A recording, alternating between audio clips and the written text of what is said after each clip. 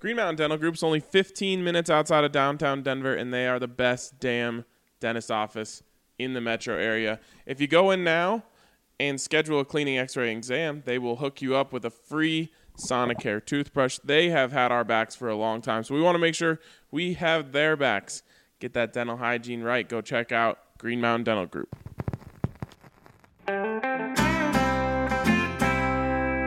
Broncos country is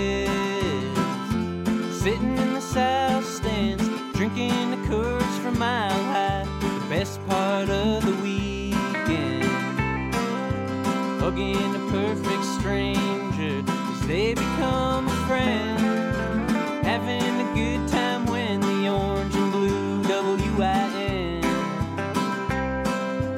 tuning in every day with the good folks down at DNVR. Welcome in to the DNVR Broncos podcast presented by Strava Craft Coffee.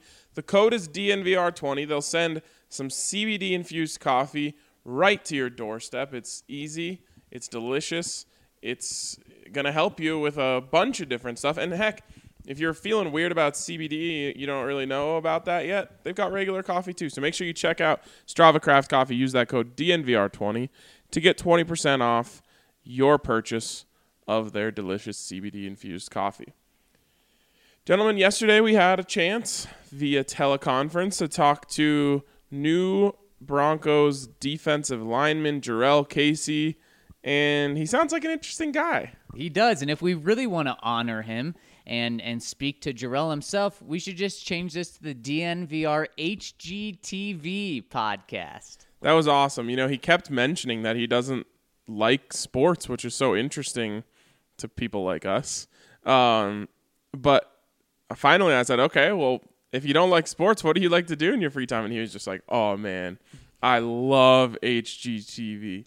House Hunters, Fixer Upper, or as Zach thought it was called, Fix the Rubber. Which I think I'd be more likely to watch. Rubber Company. Yeah, They I'd be can more fix likely your to rubber. watch Fix the Rubber than Fixer Upper. I think. I think Fix the Rubber is something you find on your computer at late night. I think Fix the Rubber is a show about unexpected pregnancies. I think you're right. But when I thought it was Fix the Rubber, I actually imagined a baseball mound and fixing like the rubber. Oh my God! So he said he likes Fixer Upper and Love It or List It. Yep. Have you watched these two shows? Probably. Okay, I'm pretty sure Fixer Upper is the one with the couple, Chip and someone else. Are they divorced now? Oh, are they? One of those couples divorced. Okay, so Aren't that's they the all one. pretty much a couple doing Chip something? and Joanna. I think that's the one. Okay. They're like the OGs when it comes to that. Now everyone has one of these Fixer Upper shows. Then Love It or so that's basically they just fix up your house. Love It or List It is the same concept, except at the end of it you get to decide: do I love the house? Do I want to keep it, or do I just want to sell it at its new, much better value? Okay, and isn't that pretty much every show on HGTV is the exact same thing, just with a slight different twist? Totally. Well, House Hunters is a little different because they just go search for like you're moving into a new place and you need to find a house. That's the only one of those I watched, the international version in particular, because I think, it's cool to see the real estate market in like Singapore. Right. By the way, on a Fixer Upper, apparently 3 years ago, they had to make a settlement with the EPA because they used lead paint in some of their renovations. Is They that violated rules for the safe handling of lead paint during home renovations, paid $40,000 in fines. That's it? I know. These people are like multi-millionaires now. 40,000 for putting all of the people that they made houses for at risk seems low. As Well, they said on The Simpsons, lead paint, delicious but deadly. Oh my gosh! Well, and with House Hunters, you have House Hunters, you have House Hunters International. Don't you have like House Hunters Mansions and something like that? Probably. Yep. I love watching it because you see what you can get for like $300,000. You're getting a mansion down in Alabama. I know that is crazy. Or sometimes it's the other way around. That they're like, oh, I'm moving to Dubai. Yep. And they're like, my budget is $2,000 a month. And then it's just like this like tiny, like 250 square foot Here's your room. closet. Congratulations. HGTV is like option 4 or 5 for me. Sports, all sports, I'll just give them one spot. No matter what, if it's sports, that's taking spot number 1. I agree. After that, I go Food Network. Maybe I guess then HGTV would come after that. It doesn't lock me in quite the same. I think it's because there's no competition. It's true. That's why I would ever have it on, is because it's the only TV that I can truly have on in the background. If it's sports, I can't do homework, I can't do homework when there's sports on. If it's a competition thing like Food Network, I can't have that on as background. It gets me too much. This is good background. It's weird because I'm the exact opposite with sports. Like if I put a tennis match on or a soccer game on or a baseball game on, I can look up, just kind of get a sense of it, and then go back to what I'm doing. Whereas if it's one of these TV, and I understand kind of innately the rhythm of sporting events. So it's like I have this ability to kind of look up and see exactly what matters from the event and then can go back to what I'm doing. The problem with these shows and movies is that I feel like I have to watch them to know what's going on. And so I can't do them as background noise because they end up taking up too much of my attention because I'm trying to figure out what's happening in this. And a sporting event, I can just kind of lazily listen and occasionally look up and know everything I need to know about it. I have to change my rankings. 1, sports. Yeah. And I'm not counting The Bachelor in here because that's just like a one thing. It's not a genre. 2 is Food Network. 3 would be just something on Netflix. Like if there's nothing on those 2 things that I'm interested in, I'm probably popping over to Netflix. If I don't find anything on Netflix, then I'll probably turn on HBO. You guys never watch the news, huh? Absolutely not. See, that's like that's late night. If there's not a movie on that I've seen and I can have as background noise and there's not a sporting event on, I'm on like BBC World News or something like that. Yeah, right now news is my one. Yeah. Oh, man, news is further down the list for me. I do have to ask, how do you make it to HGTV? How can you not find something on Netflix? It's just like sometimes, I don't know. I'm not looking to spend a lot of time searching for something on Netflix. Gotcha. So I'll just pop open. It's like when you go to the fridge, you don't know what you want. You just Right. open and look in there. You're like, do I want anything in here? You're not actually thinking like, how can I make a meal out of what's in here? You're just Right. like, is there some? That's fair. What am I doing here? That's fair. You So- give it a quick glance Yeah. over. So I open up the fridge, see what's in there. If nothing immediately catches my attention, I'm just like, screw this. I'll go watch HGTV. There's another thing that I have to throw in there. It can be Netflix, it can be Hulu, it can be on TV, like old sitcoms. Like on Hallmark Channel, when they're not doing their Christmas movies that Vic Fangio so loves, late at night they do an hour they do like 2 hours, and there's like an hour of Frasier and there's an hour of Golden Girls. And that's like ideal background noise for me. Thank you for being a friend. For me, with the news right now, I'm already quarantined. I don't need to educate myself in terms of like the whatever. I don't want to hear it. I'm sorry. If there's something really important, it'll hit Twitter. But I have to limit the amount of negativity that I intake, which is why I don't watch the news on a regular basis in the first place. Sometimes, like Sunday Night Football will end and then it'll go to the news and like the first 5 stories are just like someone died and it's like, oh, man, come on. Actually, usually after Sunday Night Football, the first stories are like Broncos when the news comes on. That's true. But then that goes away and they're like, But it's it's just Mike. like but 10 it's- straight negative things. But then it's like Mike Kliss involved. I'm like, no. So anyways, we talked to Casey. He's an interesting dude. Doesn't like sports. He really emphasized that, which I thought was so interesting.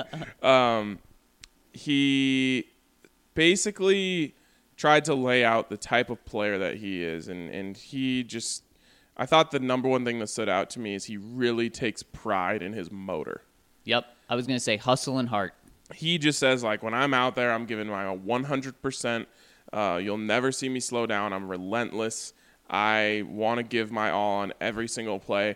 And everyone says that at one point or another. But the fact that he emphasized it so much, like that's his game, was kind of made me believe him. Made me think, all right, this is what he, prides himself upon. And if you remember, that was Bradley Chubb's big thing coming out. Everyone talks about his motor. There was the highlight of him chasing down Lamar Jackson from behind, and it was like, this guy never turns off. So the more guys you start putting together on your defense like that, the better. Zach, what else did you take away from him? Well, what he can bring with Von Miller and Bradley Chubb. I mean, this guy on his own is great. He's a 5-time Pro Bowler. Von Miller is a Hall of Famer. Bradley Chubb is a top 5 pick. When you put all of that together, what is this going to be? I mean, Derek Wolfe had a great season last year before he got injured, and Von Miller wasn't Von Miller. Bradley Chubb was out. You just upgraded Derek Wolfe in terms of talent, and now you hope that Von Miller and Bradley Chubb are both going to be better than last year and healthy and available. Man, you get that interior pass rush. Jarrell said it yesterday. It's going to make my job 100 times easier having those guys on the outside so that the quarterback can't slip out that way. What's going to happen when a quarterback can't go outside and a quarterback can't go inside because they're both collapsing? 2015 happens. Mm-hmm. I think this is the best. They've been searching and searching and searching. They've been searching for this player so long we almost forgot about the search because, Derek and Shelby kind of stepped their games up. But they've been searching for interior pass rush since Malik Jackson left. And he's a different player, I think, Casey. But he loves to just push. Like, he just wants to push. And you got 2 guys coming from the outside. You've got Casey trying to push the quarterback back. You've got Von and Chubb trying to push the quarterback forward. If this all works together in concert, you've got something special here. I think this is the best player they've had at that position since Malik Jackson. And based on what we saw at the very end of his run, he's still got a lot of football left in him. Yeah, he was phenomenal in the playoffs against Baltimore, especially. So if you can get a few more games like that, you're going to be pretty happy. I think the key then, you've potentially got what you had up front. If Bradley Chubb comes back to full health, potentially got what you had up front back in 2015, but then it becomes the cover angle of the rushing cover. And that's why I hope the Broncos aren't done at cornerback. That's why I think they need at least one more player. And even then, I don't know that at cornerback they're going to be quite as strong as they were back in 2015, but should be okay in what Vic Fangio is asking the cornerbacks to do in his scheme. Yeah, and I think they're a little bit better at safety. I mean, they had a great safety group then of Darian Stewart and TJ Ward, but I'd probably take Justin and Kareem over those 2 guys. But it's not going to be 2015. That's too high of a bar to set anyway.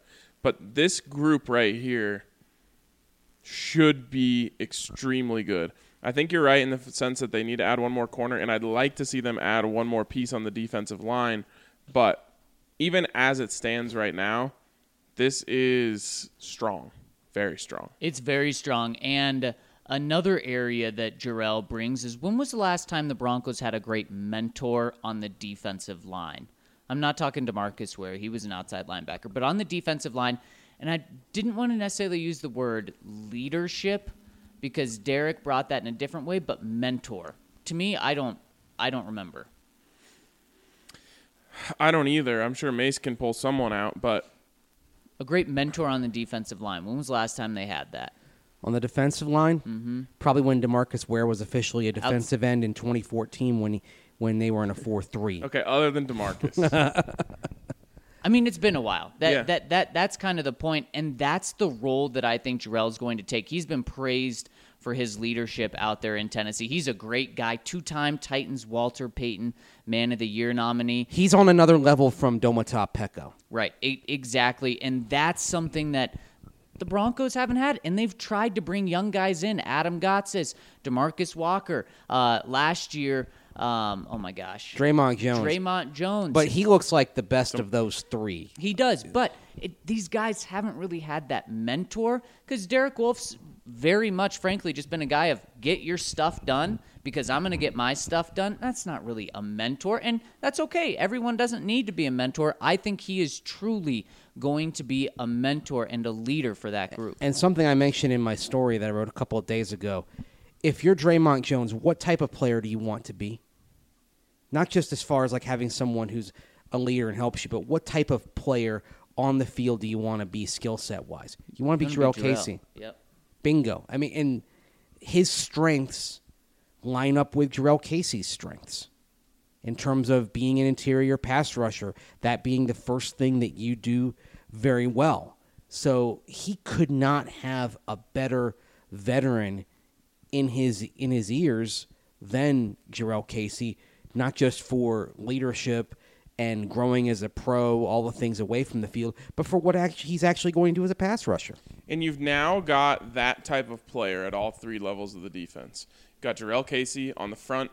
You've got Todd Davis in the middle, who's an exemplary type of player. And then you've got Justin Simmons on the back end, straight up the middle there. And I like that thought of, bringing a mentor in, because the truth is, for the Broncos, probably the best case scenario is Draymond Jones turning out to be a really good player. DeMarcus Walker turning into some semblance of a second-round pick. Mm-hmm. Clearly what they've done so far with him hasn't worked. Maybe Jarrell Casey comes in and takes him under his wing and turns him into a really good player. But this guy, everything I learn about him, he just gets better and better. Wesley Woodyard talking about him makes him sound better to me.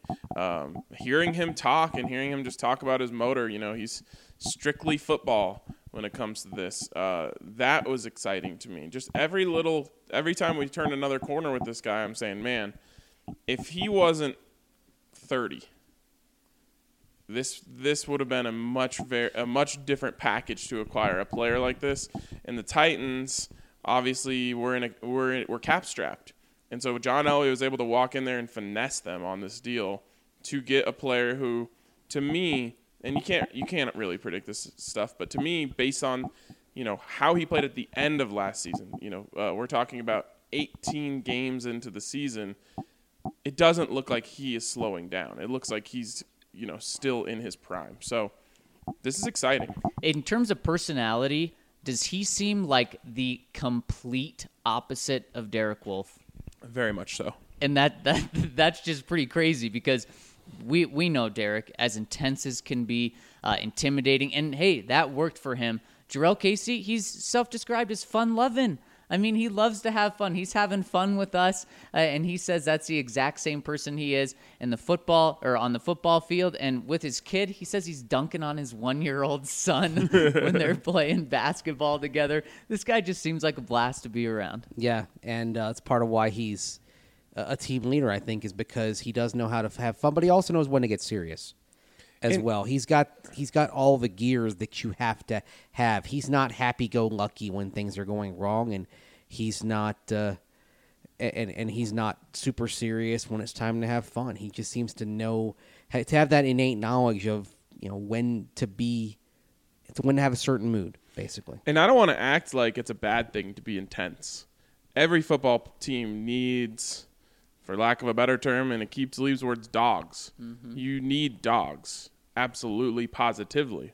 But you also need the other guys. You need the guys who bring fun to the locker room. You need the guys who can keep it light after a loss. You need all of these things. And so, to me, the longer this goes on, the higher chance of Derek Wolfe coming back is. And I think that would be great. I love the idea of those two guys playing off of each other and being the kind of yin and yang of the defensive line. So, love the pickup. Love where they're going with this. Love the way that they've done this free agency. To me, everything is an A right now from the way that John Elway has attacked this. Yep, I completely agree with that. And Mace, do you love the way your Tampa Bay Bucks are going about this with Tom Brady, just as much as we love the way the Broncos are trending? I see why they did it, but I think this is going to end in heartbreak. Because it comes out this morning that Tom Brady gets a 2-year, $50 million fully guaranteed contract from the Tampa Bay Bucks with what? Ryan, you said $9 million of incentives over those 2 years? Yeah, 4.5 each year. And if the way he played in the second half of the season and in the playoffs is the precursor to him hitting the wall, as we've seen with a lot of old quarterbacks over the years, that you have the decline and then you go straight into the wall. If that's the case, then the Bucs are going to have a cap anvil around their necks in 2021. So they are gambling right now that he can find the fountain of youth. Didn't Ponce de Leon go to Florida looking for the fountain of youth? Of course. Yes. There you go. But he didn't succeed. As Of course everyone not. knows. So Ponce de Leon. I get why the Bucs are doing this. As I've alluded to, they have tried literally everything at quarterback in their tortured history at the position. And yeah, I know someone mentioned on the comments that came into us yesterday, what about the Bears or other teams? You know what? I care about my hill, my beans, my Bucs. Being a Bucs fan sounds rough, man. You get quite arguably the greatest quarterback of all time on your squad, and you can't even be excited about it. Well, because you're always looking for the banana peel. And look, there are a lot of Bucs fans like myself who are convinced that Jameis Winston is going to go somewhere else and be the quarterback that the he Bucs is. always hoped he could be, just like it happened with Doug Williams, it happened with Steve Young, it happened with Vinny Testaverde. Even Trent Dilfer went to Baltimore and was the starting quarterback when they won Super Bowl 35. It's happened so many times that now I just expect it. Also, oddly enough, he put in a no-tag clause at the end of this contract and a no-trade clause, which no-trade clause is a little bit comforting if you're a Tampa fan. The no-tag clause is fascinating to me. That tells me he plans on playing in the year that he turns 46 years old. That is wild. And he wants to be able to say, if I don't like it here in Tampa, I can go somewhere else and try it again. One thing I got to say, though, if he really believes that drinking a lot of water keeps you from getting sunburned, that's about to be tested in the biggest way possible if he's going to be working every day in Florida. He's just burnt to a crisp at all times. So, Mace, we know that you don't like Tom and the way he's trending. Do you like 24 touchdowns and 8 interceptions if he had that this year? What, you're thinking about this? I mean, this is 22 fewer interceptions than your Yeah. quarterback You're threw last thinking year. about? I mean, okay, with I the Broncos. I like it, but you also are playing for the head coach who says no risk it, no biscuit. Here's what's weird is you signed Tom Brady to win a Super Bowl, right? Yep. Like that's the plan. The Bucs aren't winning the Super Bowl. That's what's weird about this. Well, for one thing, no team that's ever hosted the Super Bowl in their own stadium has even made it, let alone won it. So they're trying to make history right there. They're trying to make history with a 43-year-old quarterback leading the way. Yep. They're trying to defy all odds. I think the Bucs could win the Super Bowl with this. I don't. What don't you like about it? About them? Because you said you don't like it so much that your bold prediction is they won't even make the playoffs. And of course my bold prediction is that they'll make the Super Bowl. I think Brady's washed. Okay, so it's all about him. Yes. What do you think about the talent that Tampa Bay has just in general? Probably one of the best receiving corps he's ever thrown to. Really good tight end. I don't know much about their offensive line. I don't Mace either. can probably fill us in. Good or bad or average? Good spots. I like Ryan Jensen at center. Ali Marpet is an excellent interior lineman. So they're good enough to be good. Put it this way. I think if Tom Brady came to Denver and was behind the Broncos line before they got Graham Glasgow, I'd be more concerned than I am with him behind the Bucs line. Okay, so it's, I'd like to see a young upgrade at tackle. okay, and then the Bucs defense, good, average, bad. Average. Average trending to above average. If you remember watching them in that Saturday game against Houston that everybody saw on national television. Yep. Well, if Jameis Winston, and this is actually illustrative of what, if you get success out of Tom Brady, what you're hoping for. That defense absolutely neutralized the Texans that day. But Jameis Winston and even Ronald Jones, they were putting the ball on the ground, giving it away. And they lost the game because of their own mistakes. What you want to do is limit those mistakes. And that's why I do see the logic in them pursuing Tom Brady if they let him be Tom Brady. If they try to force him to throw into coverage, to do the no risk it, no biscuit, and push it downfield, they're going to be disappointed. The equation for the Bucs with the defense improving, and Todd Bowles is a hell of a defensive coordinator. You could see the impact, the profound impact that he had on that D last year.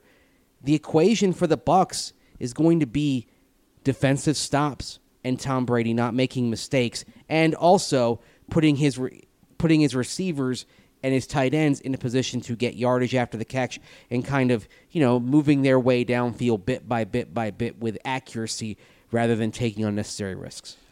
To me, I think and what I say when I say the goal is to win the Super Bowl, to me, I think if you don't win a Super Bowl, all you did is get yourself 2 years with worse draft picks and set yourself back 2 years. And that's why I don't necessarily like the move from a Tampa or a Tom perspective. For him, it makes sense in terms of the supporting cast on offense. That's what excites you.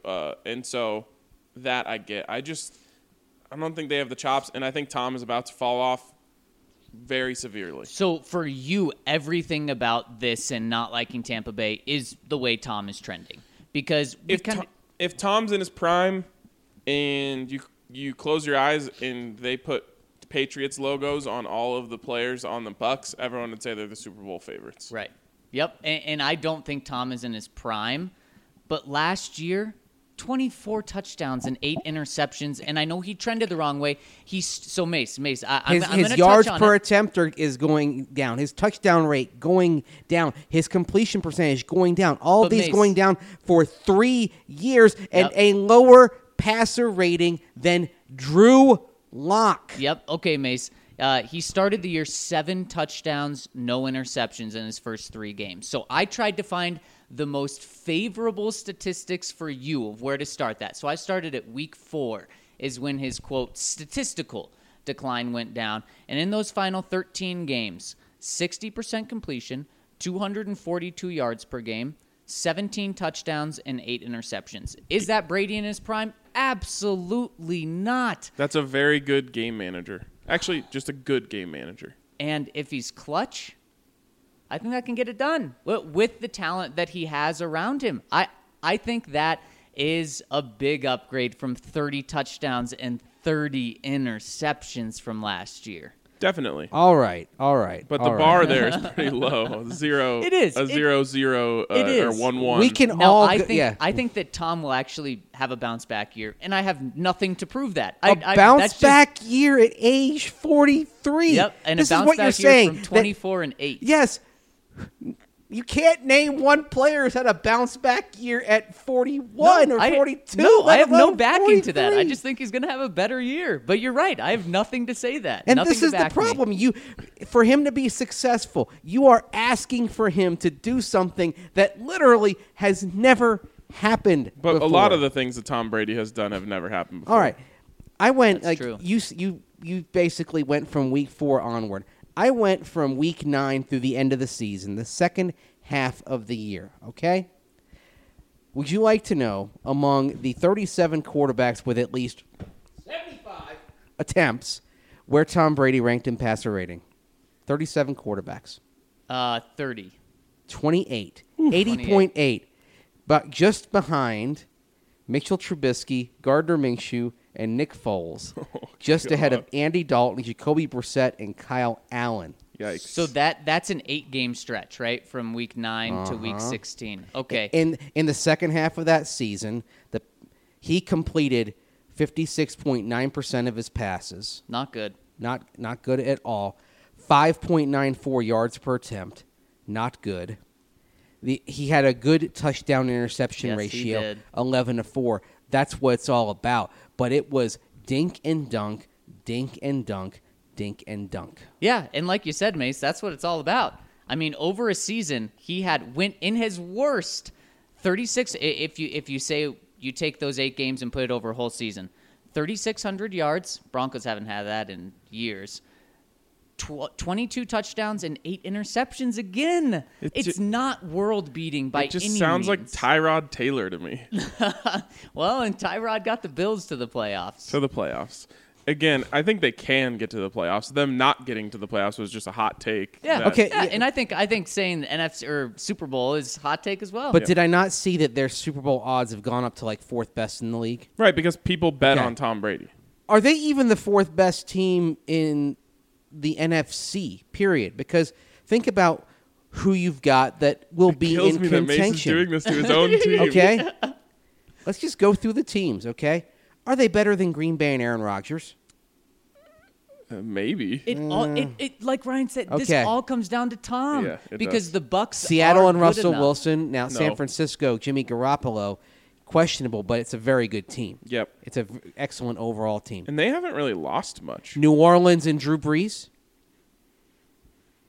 I put them in the same category. Who has a better shot at making the Super Bowl? The Bucs with Tom Brady or the Eagles with Carson Wentz? Bucks. Oh, I don't know about that. I don't know about that. It depends on the moves the Eagles make because the supporting cast is there.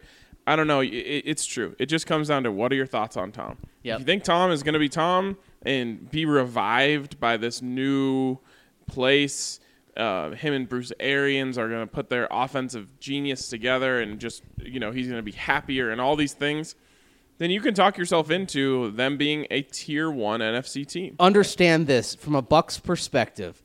I fear this ends in the most torturous situation imaginable. Jameis and the Pats. Exactly. Jameis goes to New England, lights the world on fire, and the Bucs watch that while Tom Brady is dinking and dunking his way down the field. He's clearly still on the decline, and the Bucs have yet another season out of the playoffs. Of course, they have not made the postseason since 2007. Okay, let's say the Broncos have a great year. Let's say they go 11-5. Would that be a great year? Every Broncos fan. So they make the playoffs. They win one playoff game and then lose. That's a great year, right? Everyone's happy with that. It's certainly a step in the right direction, or 3 steps in the right direction. So let's say that's what happens, and put that aside. Outside, and so putting the Broncos aside, would an awesome Super Bowl be the Patriots and the Bucs?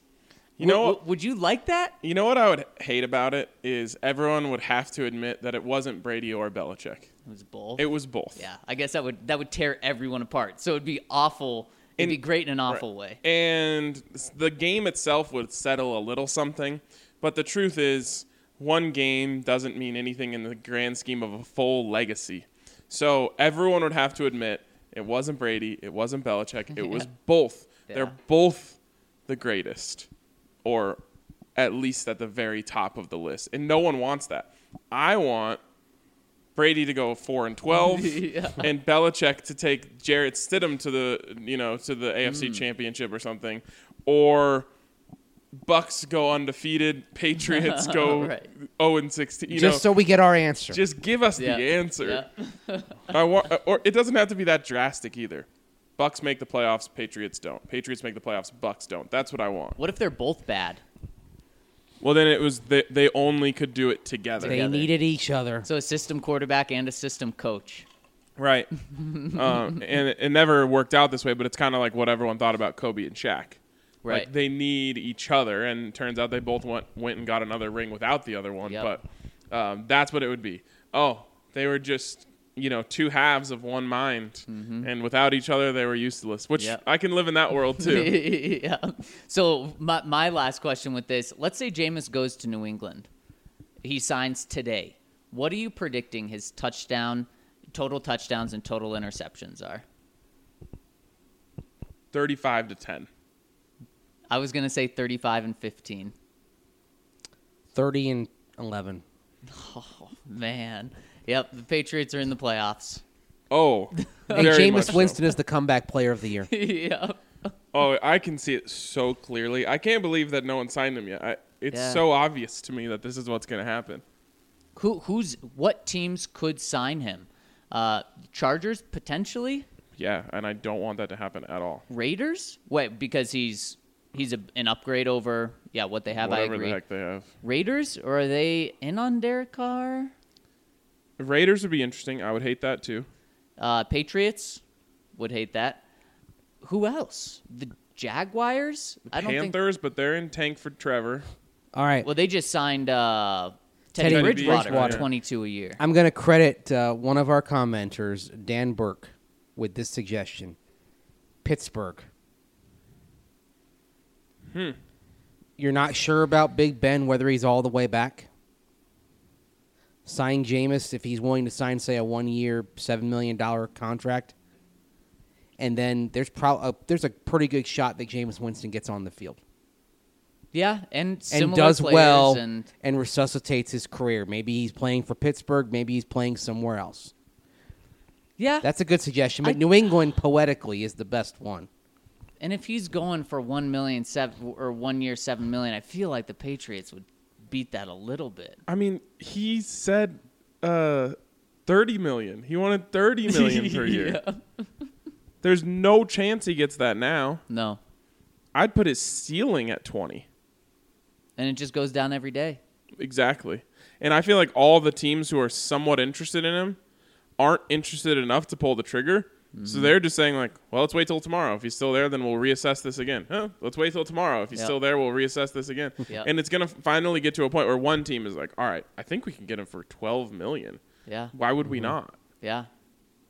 This is, and it is going to be, it's going to be the story of the year, I think. It's going to be entertaining, without a doubt. Like, I'm not even kidding. I wouldn't be surprised if he wins MVP Anywhere or specifically with New England? with New England. Yep. Yeah. And if he does, I mean, sadly, it's just another log on the fire of failure that is the Tampa Bay Buccaneers history.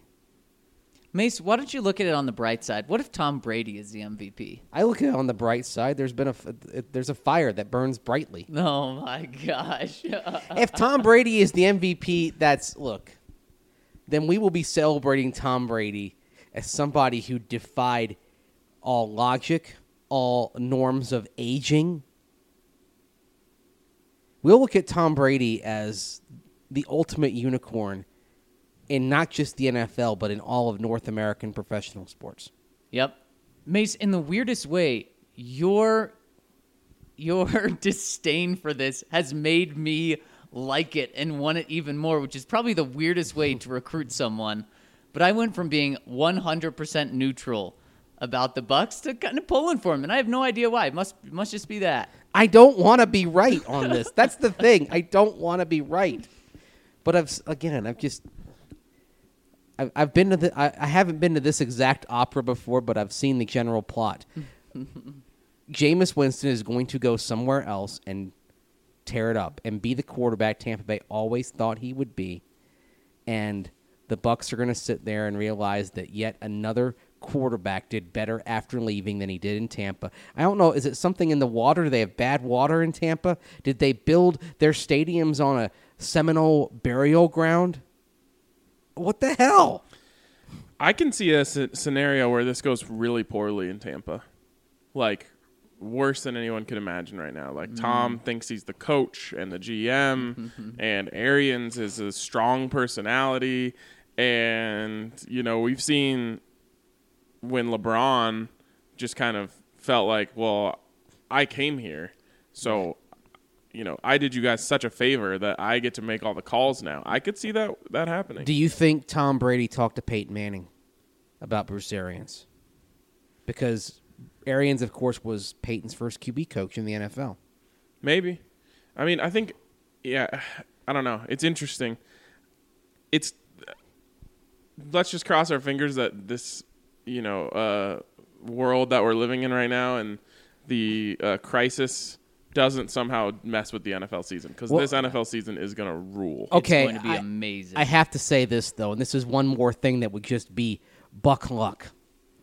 They signed Tom Brady, and this crisis worsens, and Tom Brady never plays a game for the Buccaneers. Oh, yep. Because there's no- I'll touch wood Wait, like but Because a there's million no times. 2020 NFL But season. Mace, you would like that. You don't want Tom Brady to play. I want there to be a damn football Well, season. That's true. That's true. Okay, Mace, really, really quick. Would you, for this Bucs team, would you rather have Tom Brady, 2 years, $50 million fully guaranteed, or Jameis Winston, 2 years, $50 million fully guaranteed?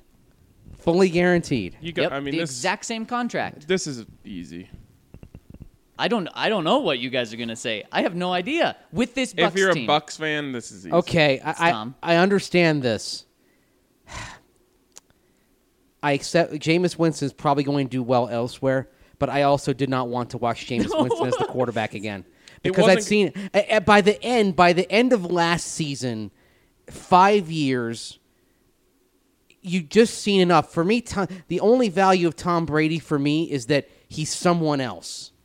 But I accept that Jameis will probably figure it out in another city.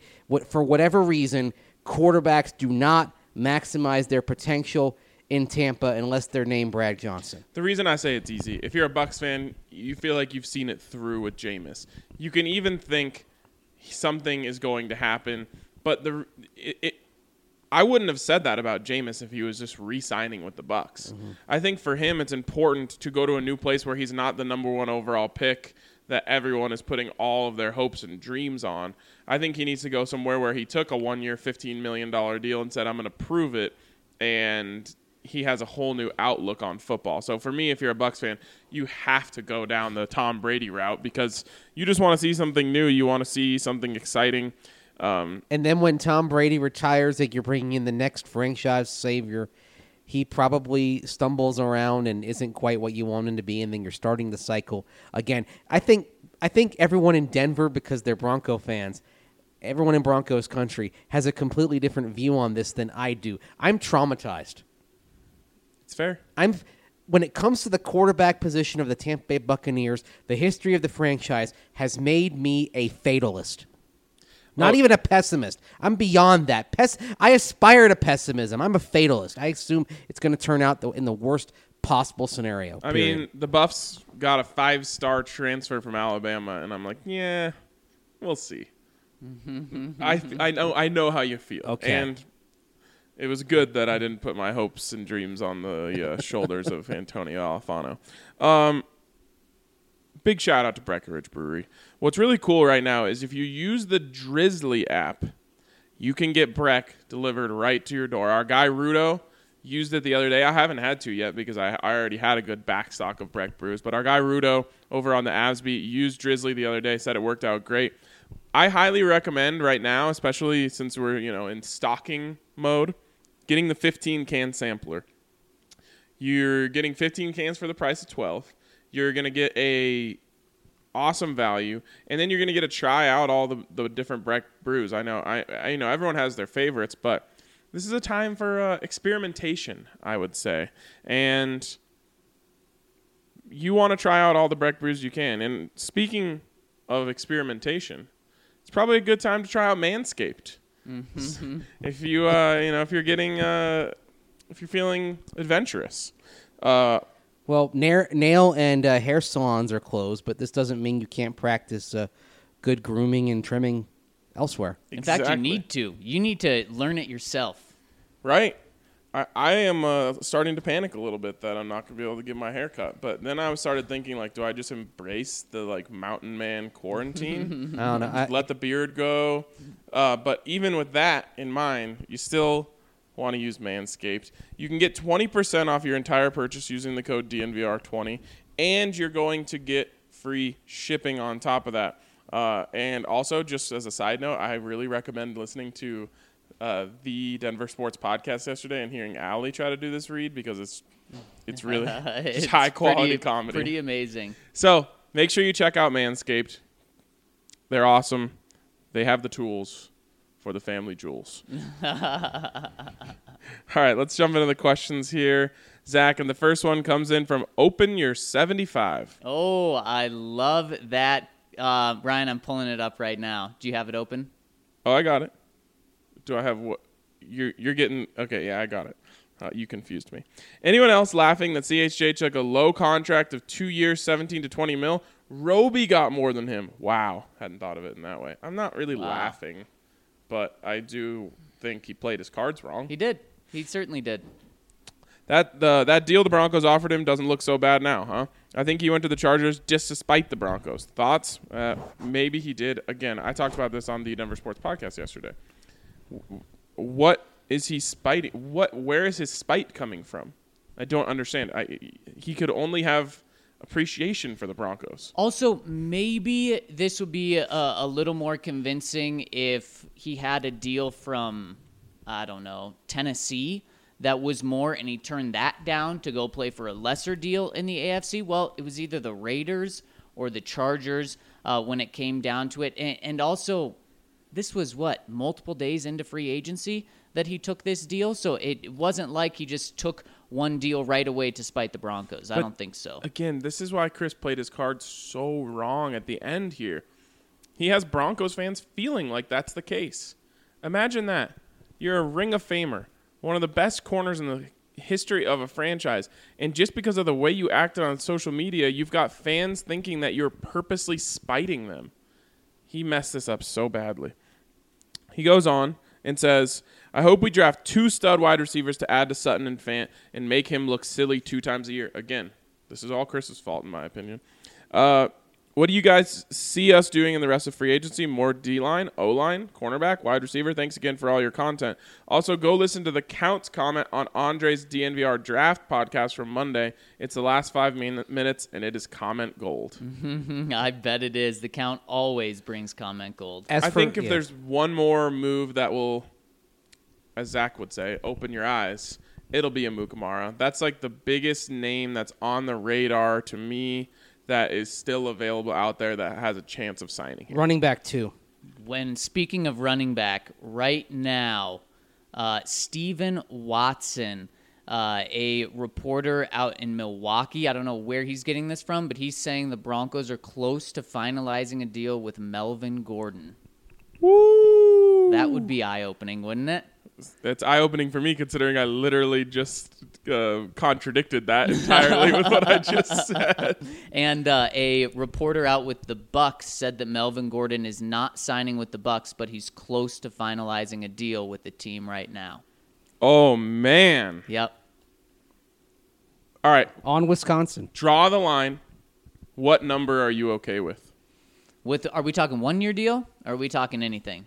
Just tell me the contract that you feel comfortable with. I would be okay. The most lucrative and longest contract you're okay with. 3 years, $24 million. $8 million a year. Okay. Yep. Longest contract I'm comfortable with is 3 years, $21 million, $10 million guaranteed. Close. Mace always gotta go a He's little always got to lower. be below. I am comfortable with anything under $10 million a year. So Wow. if it's 3 for 27, I'm cool with that too. Okay. But God, it's so weird. I love Phil so much. Right. But the thing with Philip Lindsay is this. He has the skill set to be a good pass-catching back, correct? He has the skill set to really be anything. Right. But it hasn't happened yet, and of course, there was the wrist injury they dealt with, but his drop rate spiked last year. Melvin Gordon, he's a 45 to 50 catch a year receiver out of the backfield. So in addition to being somebody who can pound between the tackles, he's a better receiving back than you have right now. He's a better receiving back than you've had really in quite some time, probably better than like C.J. Anderson in 2014. So this Stephen Watson guy, his inside line to Melvin Gordon would be he covers the Badgers. Right. So maybe they're buddies. Yep. I'm sure go- that's it. That's why. You just didn't connect it right away. Stephen Watson is to Melvin Gordon as I am to Philip Lindsay. There you go. Yeah. That's why I think it's legit. This is exciting. It is. And to me, while I have never agreed with it, NFL coaches, and I don't want to say at large, but most NFL coaches would tell you that they don't want to give Philip Lindsay, an absurd amount of touches. I think he can handle the load. But NFL coaches have told me I didn't feel comfortable, or I wouldn't feel comfortable doing that. So this, I think, allows you to say, Melvin Gordon, we don't want to run him into the ground. Philip Lindsay, we don't want to run him into the ground. Let's get the best of both guys and keep both of their touch numbers down. I think this is fantastic. And another source coming in here saying the Broncos are the team that's about to sign former Chargers running back Melvin Gordon. That's Dov Kleiman? Dov Kleiman, yeah. Dov Kleiman? Sorry, Dov. This is, come on. That's got to excite you. You go from Royce Freeman to Melvin Gordon? Huge. And also, the thing about Melvin Gordon as well is that he's cash money inside the 10-yard line. Over the last 4 years, he averages just under 12 touchdowns a season. Broncos need help there. Yeah. How often have we complained about their red zone offense, the lack of threats, the lack of efficiency? Melvin Gordon, he actually makes Courtland Sutton better, because if Melvin Gordon is going into the flat when Drew Lock goes back to throw on 2nd and 8 from the 11-yard line, the safety of the linebacker, the safety is going to have to maybe pick the poison a little bit. Do I go make sure Melvin Gordon in the flat is covered, or do I go help out on Courtland Sutton? Makes everybody. Or if Noah Fant emerges as a red zone threat, then it's pick your poison in 3 directions as well. Yep. The thing about Melvin Gordon is that he brings something to that room that the Broncos do not have right now. I love. Look, if this is what it comes down to, I love it, and I'm gonna go a step further. Put a Wisconsin center in front of him like Tyler Biadasz from the draft. Let's go. Yep. Cash in. This offense. This would be absolutely huge for Phillip Lindsay, for Drew Lock, for Melvin Gordon. And wouldn't it be something that the Chargers capitalize on a Denver Bronco gambling on himself last year and it paying off for them, and then the Denver Broncos capitalizing on a Charger gambling on himself last year and it paying out for the Broncos? There's a long history of this sort of movement in the AFC West in free agency. He's part of the great dynamic between all these teams. Oh, Melvin Gordon, man. Boom, baby. This Melvin Gordon, man. I like this guy, man. Who's starting week 1, Melvin Gordon or Phillip Lindsay? You're paying a guy, $700,000 right now? And you're paying another guy between what we said, 7 and 9? I think it's going to end up being less than that.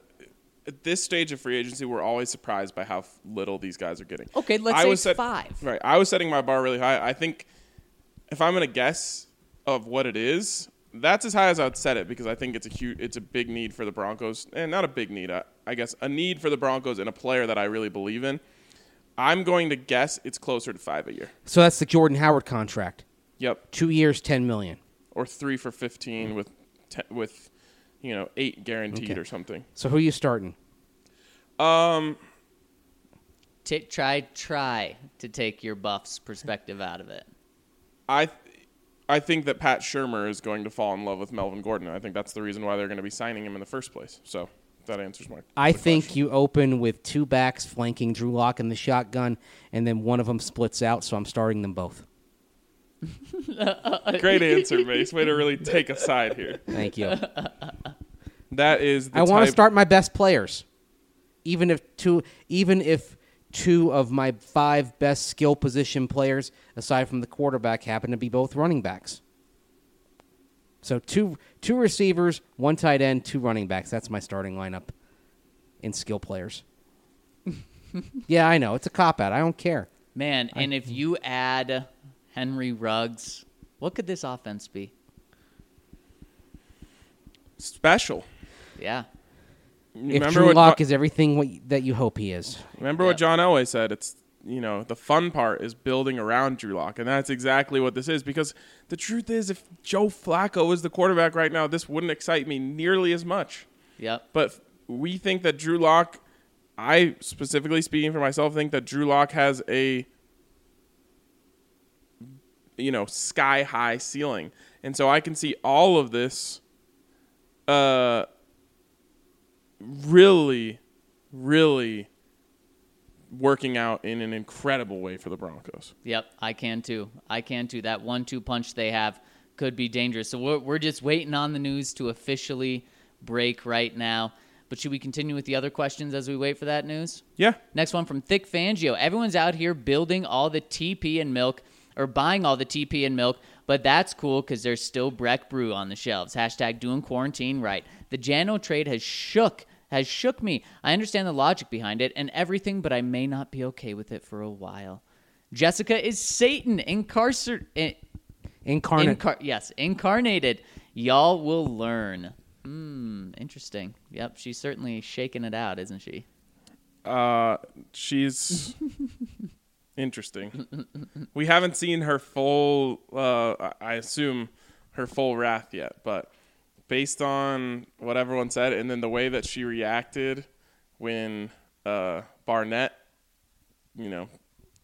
gave her the cold shoulder a little bit, you could see that she's got a wrath inside of her. Yep. Drew for MVP. Hey, guys. First of all, welcome back, Zach. We all missed you. Question for Mr. Please don't hate my Buccaneers now just because we have Brady Mason. What do you think about the new uniforms? I would have liked a little bit more orange. Looks like the designer just took the Plan B jerseys from the Falcons and Cardinals and put them into one. LOL. Thoughts? P.S. Keep up the great work. You three are the best. Well, I think what he's responding to is a report on Uniwatch.com where they were shown mock-ups of the uniforms, but they couldn't take pictures, so then they went ahead and kind of drew them on their own. And what he drew for the Buccaneers base uniforms was basically, it was something very similar to what they had from 1997 to 2013, except it used to be that the numbers on the red jersey, they were white trimmed in black and orange, and now they're just trimmed in black. So they took the orange out of the base uniforms. And there's talk that a Color Rush uniform is going to be all pewter. So pewter pants and a pewter jersey. But then that leaves a third jersey. That was not something they got into. That's one I could see them revealing maybe a year or so down the line. And that's where you may see orange come back. But right now, on the mock-ups they had, the only orange was the football on the flag logo on the helmet. So yeah, it's disappointing. But at the same time, it's a much cleaner uniform than the Bucs have had. On the current uniforms, the font is terrible. It is, as my dad would say, too busy. Yep. If this mock-up is accurate, it's a return of simplicity for the Bucs. Next one coming in from Ethan Rozier. Sup, fellas? I thought I'd dwell into an off-season story I think it'd be fun to talk about. Since I was little, around 5 at least, I have always subconsciously always went to bed when I felt a shred of tiredness. I've built up this for years, and now being 22 years old, I'm considered the old man of the house since I always go to bed at 7 or 8 p.m. While also being the only morning person in my house, I am also up and ready at 5 or earlier, full of energy and ready to go. Since I've always gone to sleep so early, I'm always full of energy that I have nicknamed my E-Energy, or Ethan Energy for short. Thanks for listening to my fun little story about myself, and have a good day. And sleep, of course. Oh, that's awesome. I'd love to hear another morning person. I'm a morning person, but not necessarily up and ready by 5 a.m. going to bed at 7 p.m.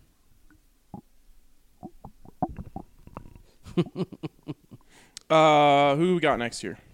Next one is coming in from Montana Bronco. He says, first of all, welcome back, Zach. No offense, Mason Arcade, but the pods seem a lot more cheerful when Zach's there. Oh, thank you. In these tough times, we need your laugh. Okay, now on to Broncos. Do you think there is any way we bring back Wolf? Just because I have his jersey. Since I have 2-year-old twin daughters at home, I have suggestions for DNVR Watch. Peppa Pig and Paw Patrol, or Bubble Guppies. Bubble Guppies. The way I will always be able to participate. Love you guys. Keep up the great work. Well, my daughter is past those, but she watched all of them when she was younger.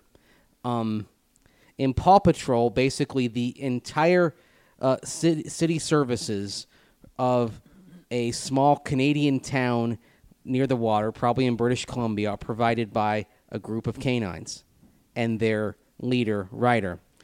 Peppa Pig is about a family of pigs that walk and talk and all that, and there's a pig family, then there's a raccoon family, and then there's a rabbit family, and so forth. And then Bubble Guppies is a group of little kids that basically mermaids and merboys, and they swim around in the deeps of the ocean. Their teacher is a grouper. But the thing is, you will twist your brain into a pretzel if you try to figure out the physics of the Bubble Guppies universe, because they are deep in the ocean and it snows. Interesting. Nothing makes sense. Ryan, you gave me a little eye. Is something going on? I'm not yet. Okay. Something might be going on. Okay.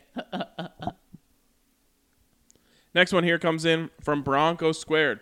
Hey guys, it's been a while since I last commented. I got to thank you guys for being the best sports podcast out there right now during all this craziness. Thank you. Having you guys as a constant go-to for sports talk has been great, but I've come to a realization as a result, and here it is. I hated that KC won the Super Bowl, but I can live with it as long as KC fans never, ever have such a great podcast and sports network and community like you guys have created. The community is seriously one of the coolest things I've ever been a part of. So thanks for everything you guys do and you are working on to make DNVR so great. You all are a huge blessing. Well, thank you so much for your support, man. It means the world to us. That means so much. Quick PS, he adds, I'm a 7th grade teacher in Idaho, and I ask that any of you who are parents can handle this time with your kids with grace and patience. I teach 136 kids a day, so I know it's hard, but this time is probably pretty scary for them. Help them stay on track if they are still learning, and be there for them during this social distancing. I wish I would have had time to say goodbye to my students before we all closed. Anyways, thanks, guys. Hopefully the NFL season isn't canceled this year. We get Chubb back. Well, thank you for what you do, and very good words for everyone right now. Absolutely. All right, next one here is from Mile High Mike. He says, I just wanted to throw in my opinion that nobody asked for. I'm part of the minority group that loves the current Broncos logo and uniforms. The swoosh Mace is hating on is one of the reasons. Maybe old-fashioned, but unique and not commonly used. Unlike the overused stripe. Classic? Sure. But not very special when everyone does it. And there's nothing wrong with our logo. The photoshopped combo of the current horse and the D is cool. I could compromise for that. For the record, I hated the swoosh even when it began. But it just looks even worse now because it's out of date. Remember, there was a period in the late 90s and the early 2000s where the swooshes were all over like college football. So, and I remember thinking, why is everybody looking to add such a terrible design element to their uniforms? Baffling. Sorry. He goes on, just curious why there isn't a DNVR Rapids beat. We're still growing. We haven't reached our final form yet, so we're always looking into adding beats, adding reporters, all of that stuff. But we're not ESPN quite yet. What if the Rapids are the first team back? Major League Soccer is targeting May 10th for a return. I love them for that. It gives me hope. Whether it's realistic or not, I don't know. I agree. But it makes me feel better inside. And that might be the way that might be the way the MLS is viewing this. If we can find a way to get back before everyone else, we will have eyes. Yep, exactly. I just wish that the Rapids had better ownership. You can say that about a lot of teams around town. I wish the Broncos had ownership. That'd be nice. Yeah, that's a place to Hey start. now, yeah. From threes for Pat. 4. Hey, Sand Monkey 27. Several years ago, I was paintballing in Las Vegas with just a few guys. And the arena was swarmed with about 12 guys for a bachelor party. They all teamed up on the groom, as you just described, and he let us join in. 30 seconds into the game, one of my teammates aiming for the groom hit me in the back of the head from like 3 feet behind me. Most painful shot I've taken. 1 in a million chance we were in the same match, but it can't hurt to check. I have a headache just thinking about Yeah, that. that sounds awful. I feel like that's like you could legitimately get a concussion from that. Yes. 5, my dad has loved roller coasters for years now, and he's 52 and can't ride without blacking out. Poor guy. I know. Jeez. I'm dreading when that day comes because it'll come for all of us. 6, if these running backs haven't been signed already when you read this, rank them from 1 to 3 specifically for Denver. Gurley, Freeman, Gordon. I'm going Gordon Gurley Freeman. I'm going Gordon, Freeman, and then it's one of those where there's a lot of dots, ... Gurley. So I'm in the minority here, clearly. I think that Gurley is going to have a bounce back year as well. On an arthritic knee. Yep. Okay. They'll find a way. Yeah, I like him as my 2 in this list. Yeah, it's Melvin Gordon certainly never lived up to the billing there, but I still think I think he's a really great match for the Broncos. I think so too.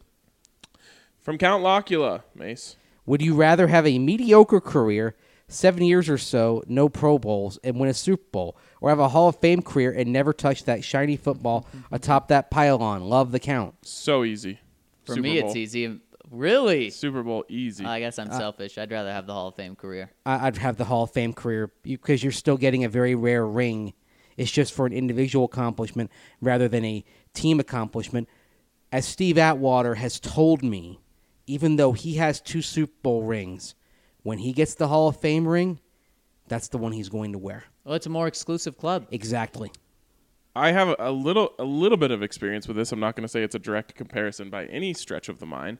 But when I was in high school, my sophomore year on the golf team, I was not one of the better players, and we won state, and it was incredible.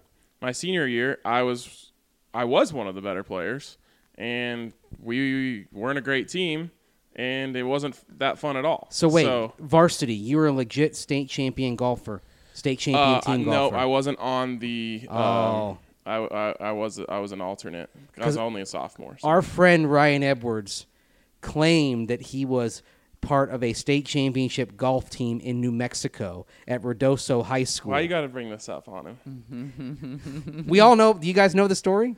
I know the story. Okay. Do you know the story, I Zach? don't know. All right. Now, listeners who followed us over from Orange and Blue 760, you probably know this. For those who don't know, a primer, Ryan talked about being a state champion golfer.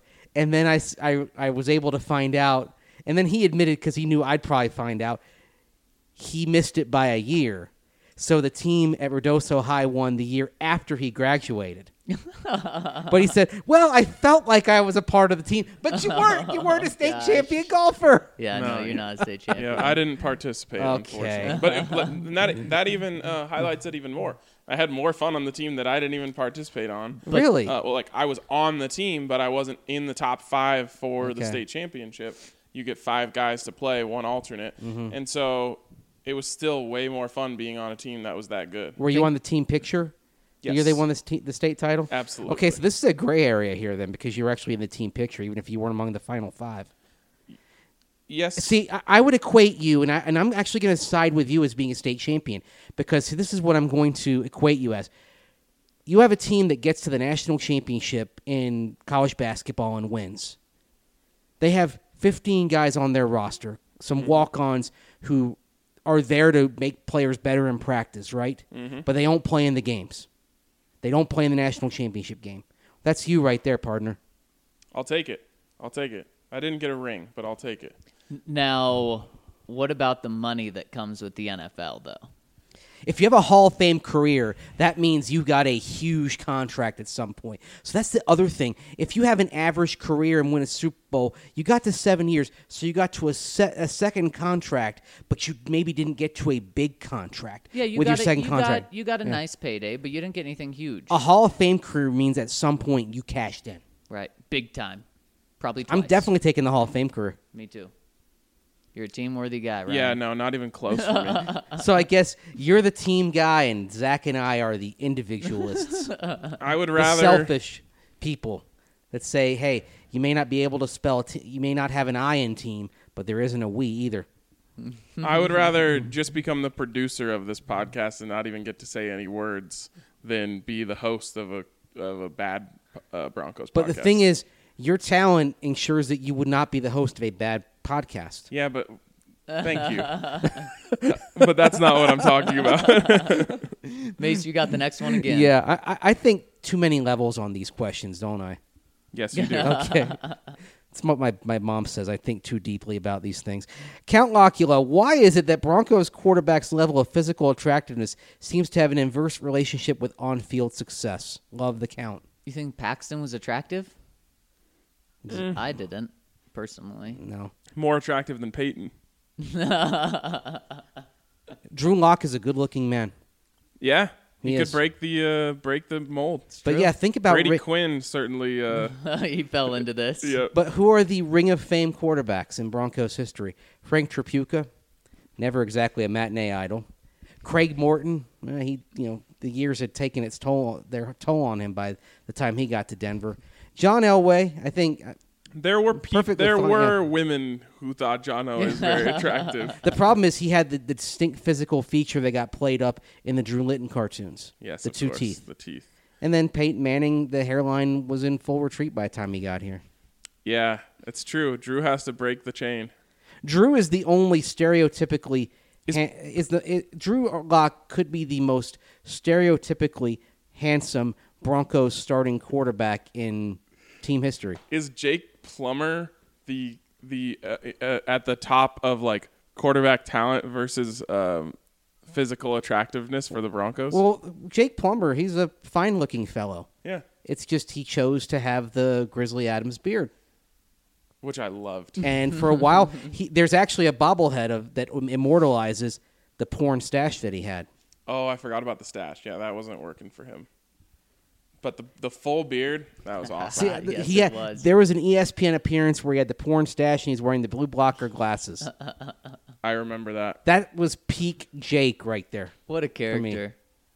He's All a right. good dude. I've got nothing but love for Jake for this day. Big fan of Jake Plummer Mm. here. Next one coming in from Steebird92. Hey, all. No question today, but I just want to give an update from New Jersey. I have a few friends in the National Guard, and they are getting deployed, and the rumors are they are going to lock down the state once everyone is in place. I'm a nurse that worked in the ER and now does medical transport. I've signed on to our COVID task force to help care for and transport ballooning cases in New Jersey. I just want to say thank you to everyone that comments on this pod and you guys that keep this pod going. It is one of the few bright spots I have when I try and relax in between shifts. Stay safe, and I can't wait for football to start again. Well, first off, thank you so much. That is so cool that you're signing up for that. Thank you, man. Everyone who's involved with that, everyone in the medical field as well, that's getting ready for what is likely to come around the country, man. Nothing but respect to all of y'all. As it looks, You're we're the going to heroes. need all the help we can get. We're going to need a lot of people like Steebert. Yep. Real quick, did Melvin Gordon sit out a whole season? No. How long did he sit out that year? He sat out, what? 4 games. Okay. Yeah, because then he played, his first game back was against the Broncos. Right. Okay. He's never missed more than 4 games in a season, and that was because of a holdout. Since 2016, including that holdout, third most touchdowns in the entire league from a running back. How about that? Total touchdowns? Yep. Yep, 47, right? Yep. Because he didn't have any touchdowns as a rookie. It was a weird thing. He had a decent rookie season, but he didn't score. And then the next year he had 12 touchdowns. The year after that, 12 touchdowns. The year after that, 14 touchdowns. And then last year, in 12 games, 9 touchdowns. How about this, though? In terms of 1,000-yard seasons, Philip Lindsay already has more than Melvin Gordon. Yes, he does. 2-1. But Yep. who has more yards from scrimmage? Like Melvin Gordon. Well, per year? Like per year, yeah. Like how many yards from scrimmage did Philip Lindsay have last year and the year before? I actually have 12 this right here. something? Yeah. I think 12. Actually, Phil may have him. Yeah, One second. I'm pulling Melvin it up. Gordon had 3 consecutive years before the holdout of at least 1,300 yards from scrimmage. So in their careers, Phil edges him out by 20 yards per year. Again, a really great marriage here, I can see. Yeah, with Phil, you get 1,242 yards per scrimmage and 8.5 touchdowns per year. And with Melvin, you get 1,222 yards per scrimmage and 9.4 touchdowns per year. Here we go from Ian Rappaport. Source, the Broncos and Melvin Gordon had agreed to a 2-year, $16 million deal with $13.5 guaranteed. The Chargers star stays in the division, creating a strong 1-2 punch with Philip Lindsay. How about that? There it is. That is right where you guys had it, right? You both Yep, said. I think I had 8 years. You said or 8 mil. You said $8 million per year. You had said 7. Mm-hmm. I said 9. Way to go, Zach. Thank you. Thank Right you. in the middle. And what do you think? 2 years, 16 mil? That's pretty. How much guaranteed? 13.5. Okay. So a you're year and a keeping them half. both years. Yep. You get here a really good finisher of drives for a team that has not been great at finishing drives. You get yourself a great 1-2 punch. And like we just mentioned, you can have this set up so his contract ends right when Phil's new contract starts, if that's the way you want to go. So to me, this right here is an absolutely fantastic move. this Broncos running back tandem is just going to be bouncing off of people like rubber. So a quick shout out to Denver Rubber Company. They're your go-to for all of your needs. And sadly, snowplows are back in play. And my pile outside that you can see, which had melted on my birthday, has now grown back to about 8 feet. Taller 8 feet than tall. me. Yep. Yeah, so that's okay, but it's still spring. I said it was officially spring when it melted. We do get spring snows. It happens. But when those spring snows come, you're going to need Denver Rubber Company to get you all of your snowplow needs. So make sure you hit them up. Make sure you use them. Make sure you support them. Make sure you say that DNVR sent you. It's 1-800-259-0010, or you can visit them at drcfirst.com/DNVR. All right, guys, we're going to try to get through the questions here, and I'm sure more and more are rolling in about Melvin Gordon every second. So let's just quickly talk Melvin Gordon, and then we'll try to dive into the questions. So much sizzle, so much spice to this move. And if you take a step back, you have Courtland Sutton, Noah Fant, Phillip Lindsay, Melvin Gordon, Drew Lock, a potential first-round wide receiver, heck, maybe a third-round wide receiver to add to that. Guys, this isn't just dangerous and so exciting for this year. This is exciting for the next 5 years. This is, the spice that they have is pretty darn exciting. You need weapons that can force defenses to alter their game plans from week to week, and the Broncos, they're starting to collect them. Now, Phillip Lindsay used properly, and I don't think Phillip Lindsay is going to go into the shadows. He's still going to be a huge part of this offense. But you have Phillip Lindsay and his explosiveness. Melvin Gordon, one of the best receiving backs in football over the last 4 years, and an outstanding back in the red zone, evidenced by his touchdown tally over the last 4 years and averaging nearly a touchdown per game in the last 2. Courtland Sutton should continue to be a number one receiver. I expect Noah Fant to step forward and do more in year 2. And then you mentioned, Zach, the receivers that you might get in the draft. You're giving Drew Lock some weapons. Maybe you want to do a little more up front to protect him better. Some of that can come from Ja'Wuan James being healthy, Graham Glasgow, but I think maybe you still got to use a relatively high draft pick on the offensive line, or maybe even spitballing Jason Peters.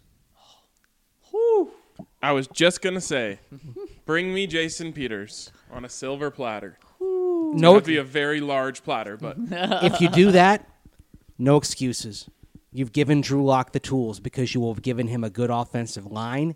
You will have given him weapons to work with, multiple weapons, so the defenses can't key on one guy. Drew, you have a scheme that's going to be friendly to you. You have the tools.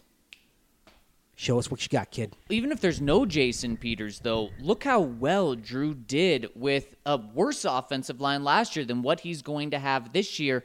Joe Flacco was getting sacked left, right, just all year last year. Drew comes in and what? He gets sacked 1 time per game on average. So I still want to protect Drew. That was my number one goal this offseason. But maybe John's saying Drew is going to be able to work with whatever we have up there. And now let's just get him weapons. Let's be the Kansas City Chiefs. if you give me Jason Peters, then you're one move away, in my opinion, from a explosive, dangerous, scary offense. And that's just that first-round wide receiver. This is – and even without Jason Peters, you're now 2 moves away from, in my opinion, completing the offense. You know, putting your offense in a position to compete on a game-in, game-out basis. You've got the scheme now, the West Coast spread. You've got the quarterback now. You have a star receiver, a potential star tight end, definitely a mismatched tight end. You've got a 2-time 1,000-yard running back. You've got a 2-time Pro Bowl running back next to him. You have all of the pieces now, but -2 of a great offense. Now, I don't know what the offense is without those 2 pieces, but let's just say you only get one of the 2. And we'll just live in the world where it's a tackle. Let's say you get the bookend tackle. this is still a very good offense. 2 very legit receiving weapons, 2 very legit running weapons, and a legit quarterback. That'll get you somewhere. It's not the final form, but that'll get you somewhere. And isn't this team supposed to be built on defense? A defensive-minded head coach, Von Miller, Bradley Chubb, you got Kareem Jackson, Justin Simmons, A.J. Boye, Bryce Callahan. You have invested so much on the defense, and we're talking about the offense being so explosive. That's what's exciting. That's what's so exciting is kind of like we talked about yesterday. We're not talking about the 2015 Broncos where it's a stacked defense or the 2013 Broncos where it's just a stacked offense. If Drew's the guy, oh boy, it's going to be exciting. Very exciting. Super, super exciting.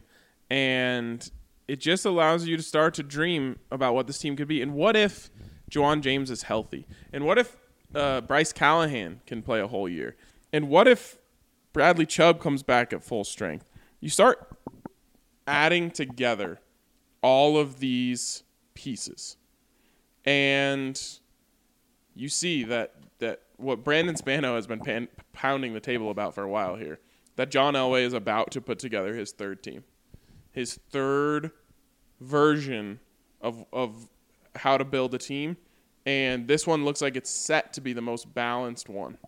Guys, yes, absolutely right. No disrespect to Andy Janovich, but right now Browns reporters are talking to Andy Janovich via a conference call. That's what teams are dealing with right now. They're talking to the fullback that they just traded for a 7th-round pick. We're talking about the Broncos acquiring a 5-time Pro Bowler along the defensive line. We're talking about the Broncos acquiring a Pro Bowl cornerback. We're talking about the Broncos acquiring a 2-time Pro Bowl running back. We're talking about the Broncos acquiring a top 10 guard. That's what these past few days have been like for John Elway. Yes, and I would argue that the Broncos' sizzle that they've acquired is what they needed, and that Andy Janovich's beat-up truck mentality is exactly what the Browns needed. They've already got a lot of sizzle and flair in that locker room. They needed a Jano. The Broncos needed a Melvin Gordon. So between Melvin Gordon, A.J. Boye, and Jarrell Casey, John Elway has acquired 8 Pro Bowls this offseason. Yep, exactly. That'll do. Yep. You know, we talked about it being splashy. It hasn't been the traditional free agent route on a lot of these guys, but it doesn't matter how you get them.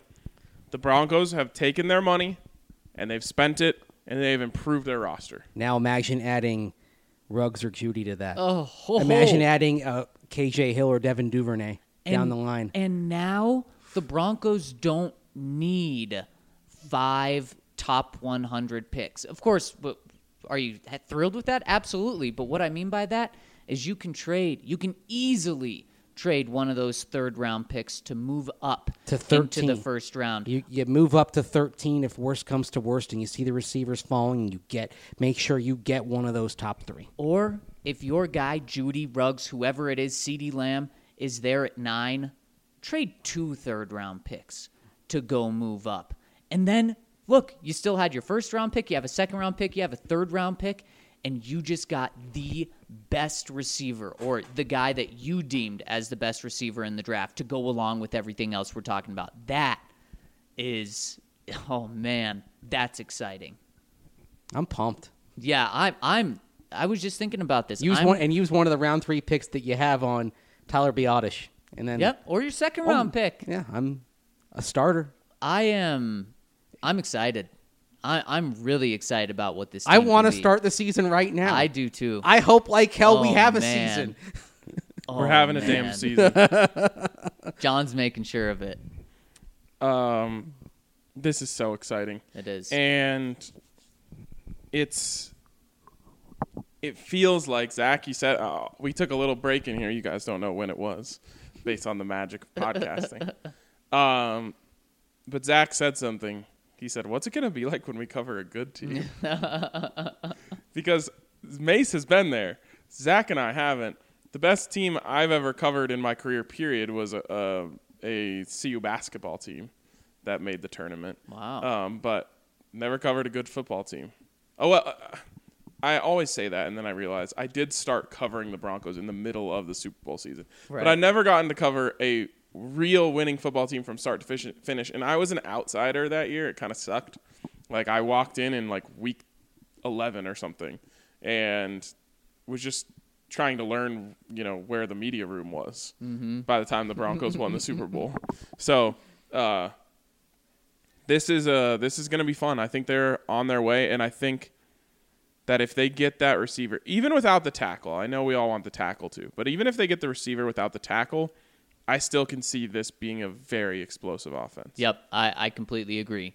Because Garrett Bowles seemingly did take a little step up when Drew Lock was in there last year. Now, I'm still the first one to say they need to upgrade that position, but he did improve, and maybe that's the way John always looking at this.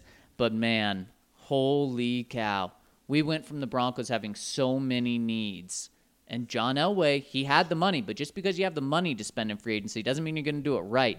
And I love so far what I've seen. Yeah, and I know the crowd that says don't pay running backs, but this isn't a contract that cripples you. Not at all. It's 2 years. 2 years when you have a everybody, cost-controlled quarterback. And 2 years when you don't have to pay Philip Lindsay big bucks.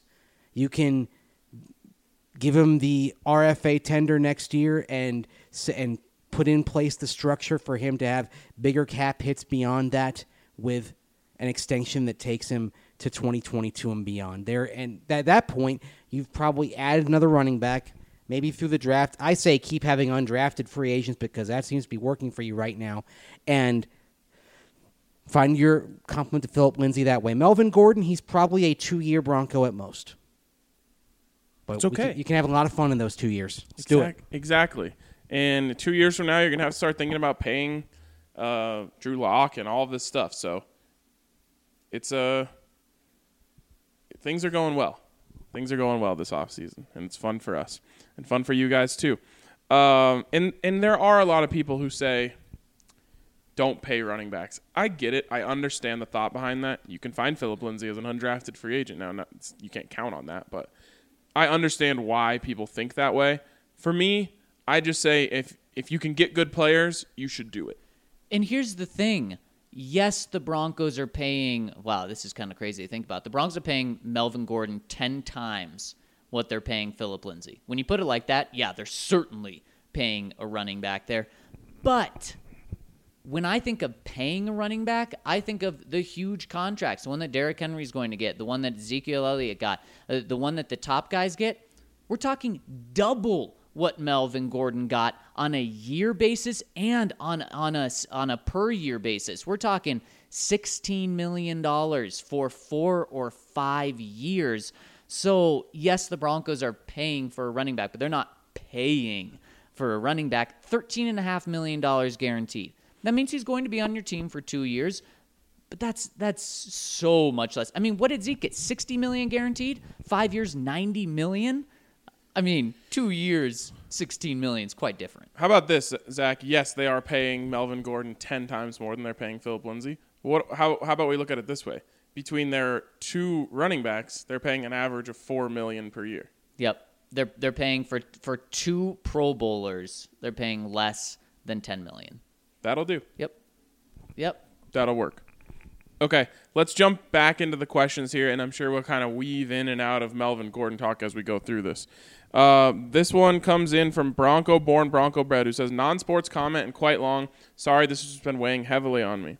Times have been tough for me recently, being I work in a small office with less than 10 people, and I work with my stepdad, who is 61 and has diabetes, and I've been over-worried and just had emotions running at a high. Yesterday, I felt a turning point in my own life when I feel the nation is starting to as well. In times like this, we need to stay as positive as we can. It's a scientific fact that your body chemistry and how your bodily functions can improve from positive thinking. This is why I don't watch the news. If we are all going to get through this, it needs to happen by building each other up and worrying with what we can change. It's tough at some of the idiotic things we see on social media, but we absolutely have to stay together with our communities and try to do everything we can to stay in good spirits, as hard as it gets, no matter your religion or beliefs. I think we can all agree that we are here on earth to better our society and others that we encounter in our lives. I think back to a key Bible verse which we can all apply to our lives regardless of beliefs. For I know the plans I have for you, declares the Lord. Plans for welfare and not for evil, to give you a future and a hope. A future and a hope.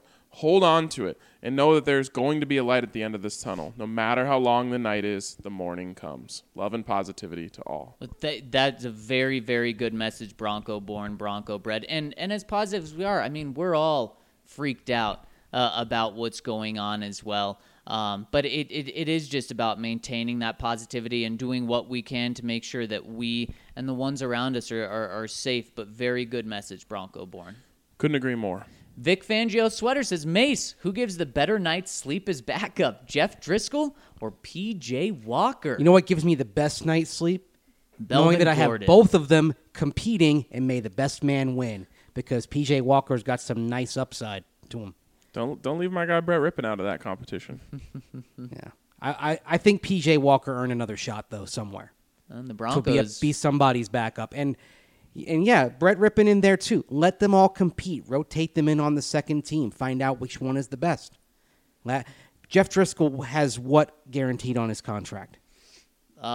This year, $2.5 million. That's it. So if a P.J. Walker or Brett Rippon are better and beat him out, so what? That's nothing. Absolutely. And according to Mark Berman, he says the Seahawks, Cardinals, and Broncos have contacted the Houston Roughnecks about P.J. Walker. Yeah. Another quarterback. Now, he's not as tall as Drew Lock. Jeff Driscoll's 6'4", but you're seeing something with athletic quarterbacks. How about this? And like I said, we're going to weave in and out here. The NFL Instagram posted that the Broncos are agreeing to terms with Melvin Gordon, and Cortland Sutton commented on there with his hand over his mouth, and then Drew Lock commented on there with the smiling face that's sweating, just being like, whoo boy. It's going to be fun. It's going to be very fun. Next one coming in from Caleb. Can I just add one more thing? Absolutely. There's always a stat, and there's a stat to make a guy look bad and a stat to make a guy look good. And the stat that doesn't reflect well on Melvin Gordon is his yards per carry, which is pretty low. But how about this? Yards per carry against stacked boxes, 4.8. Second in the entire NFL since 2018. Whew. TDs, 11, tied for second against stacked boxes. And 10-plus yard run percentage, 16.9% of the time he runs against a stacked box, he goes for 10 or more yards, which is second in the NFL. How about that? So this is a guy that isn't afraid to run in between the tackles when there's a lot of defenders there. That's exciting. That is. I mean, he is a complete back. Now, he did have Austin Eckler helping him out. He's going to have Phillip Lindsay really helping him out here, but he can run in between the tackles, and he's also a pass catcher. Absolutely. All right, let's get back to the comments. Mace, you got it? Caleb Chihuha. Well, Chihuahua? sounds like something Beavis would say. Isn't that, I think that's it's a reference to what Zach called a chihuahua. Yes. Yes. Well, it took RK wiping the floor with me in Madden, but just like Kyler on 4th and 1, we got him. I've been listening for about a year now, which sounds crazy because you guys originally were a fill-in for the void that was the death of Orange and Blue 760. We can live with that. Yeah.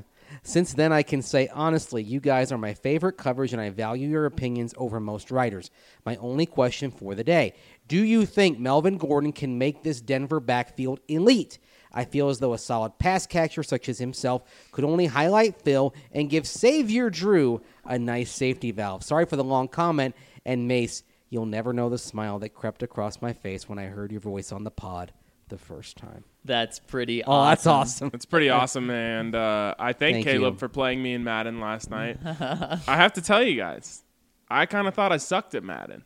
Yeah, But you were telling us yesterday. I was. I've now played 3 people in the league, and I'm 2-1. Oh, pretty good. So Timmy from Sweden was the one who beat me. I hung in there. It was my first game against someone like online. I hung in there for the first half, and then I got over aggressive, and he took advantage of me and ended up blowing me out. But I'm so bummed because I have Madden 19, and I couldn't get 20 in time for this. how about this? And this will be some free advertising.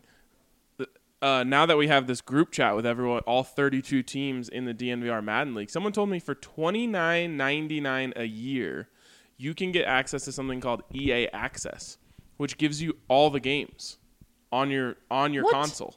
What? Yeah. No way. Yeah. Have you confirmed this? Have you second sourced it? Yeah. Multiple sources confirm. What?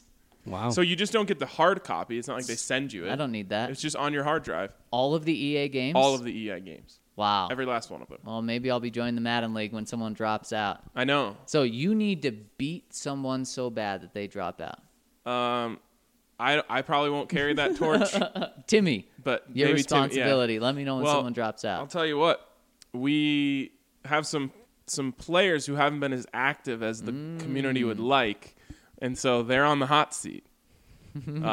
So I can't speak to what's going to happen there, as I'm not the commissioner, but there's that, and then there's also a wait list, so you might have to join the list. Hey, and that Timmy, put me in my place in the wait list. Don't send me to the top. Don't shoot me to the moon or the sun of that wait list. But man, that sounds Ryan, we need to maybe do something where we play people that aren't subscribers, and if we beat them, they gotta subscribe. That's a great idea. Worked here. It did. 1 for 1. It certainly did. Next one's from Tucson Bronco Mario. If I'm correct, the Broncos could have saved $20 million in cap if they cut Flacco with the post-June 1st designation, but they decided to save $10 million now, meaning Elway wants to continue doing moves. Smart. There we go. This whole thing is confusing. If so, I would love to see Jason Peters and/or Prince Amukamara to top it off. And we've talked about these two today. Do we need to start painting a picture for everyone of this could be the end? Yes, because coming into today, I should say, the Broncos had roughly $10 million to spend. That includes the Joe Flacco savings, that includes all the moves they've done, and that also includes putting away $10 million for the draft class. So they have $10 million to spend. Well, it seems like Melvin Gordon's going to cost you about $8 million. So they have about $2 million left to spend. Is that going to get you Prince Amukamara and or Jason Peters? No, it's not going to get you either. Now the cap is very, very, very fluid, as we know. They can do a lot of things to open up cap space, but are they going to open up $30 million? No, they're not going to. So I'm accepting that this is probably the end. They could maneuver a little bit of money to open up a signing for Jason Peters or to open up money for Prince Amukamara, but this is probably it, and I'm okay with it. If either of those guys are a 1 year, $5 million type of thing, it's easy. I Yep. mean, extremely easy to make it work. So we always say that the cap is a joke. But you can't just spend unlimited. Right. You just can maneuver things always to make one more, maybe two more things work. I mean, honestly, if you could probably, I don't want to get everyone's hopes up, but you probably still actually could get both of them on 1 year short deals. Yeah, you could, because that's the way the cap is. It's not likely, though. All right, he says, a scenario. The Niners are calling to move down from 13 to 15, and they are offering you Marquise Goodwin to get off of his contract. Would this scenario work? It gives the Broncos the speed they're looking for and gives them the opportunity to potentially get a Ruggs or Judy without the Eagles trading up to get one of the two. And Goodwin can work out of the slot. If neither are available, top tackle should still be on the board for the taking, and you could get an elite receiver in the second. RK, any status on Joe? Yes, he has made contact with the surface of the sun. And thoughts and prayers. Thanks, guys, and stay safe. So, to go back here, would you like Goodwin and 13 for 15 and, I don't know, maybe nothing else? I would. Well, no, I guess you have to trade something. For 15 and a fifth.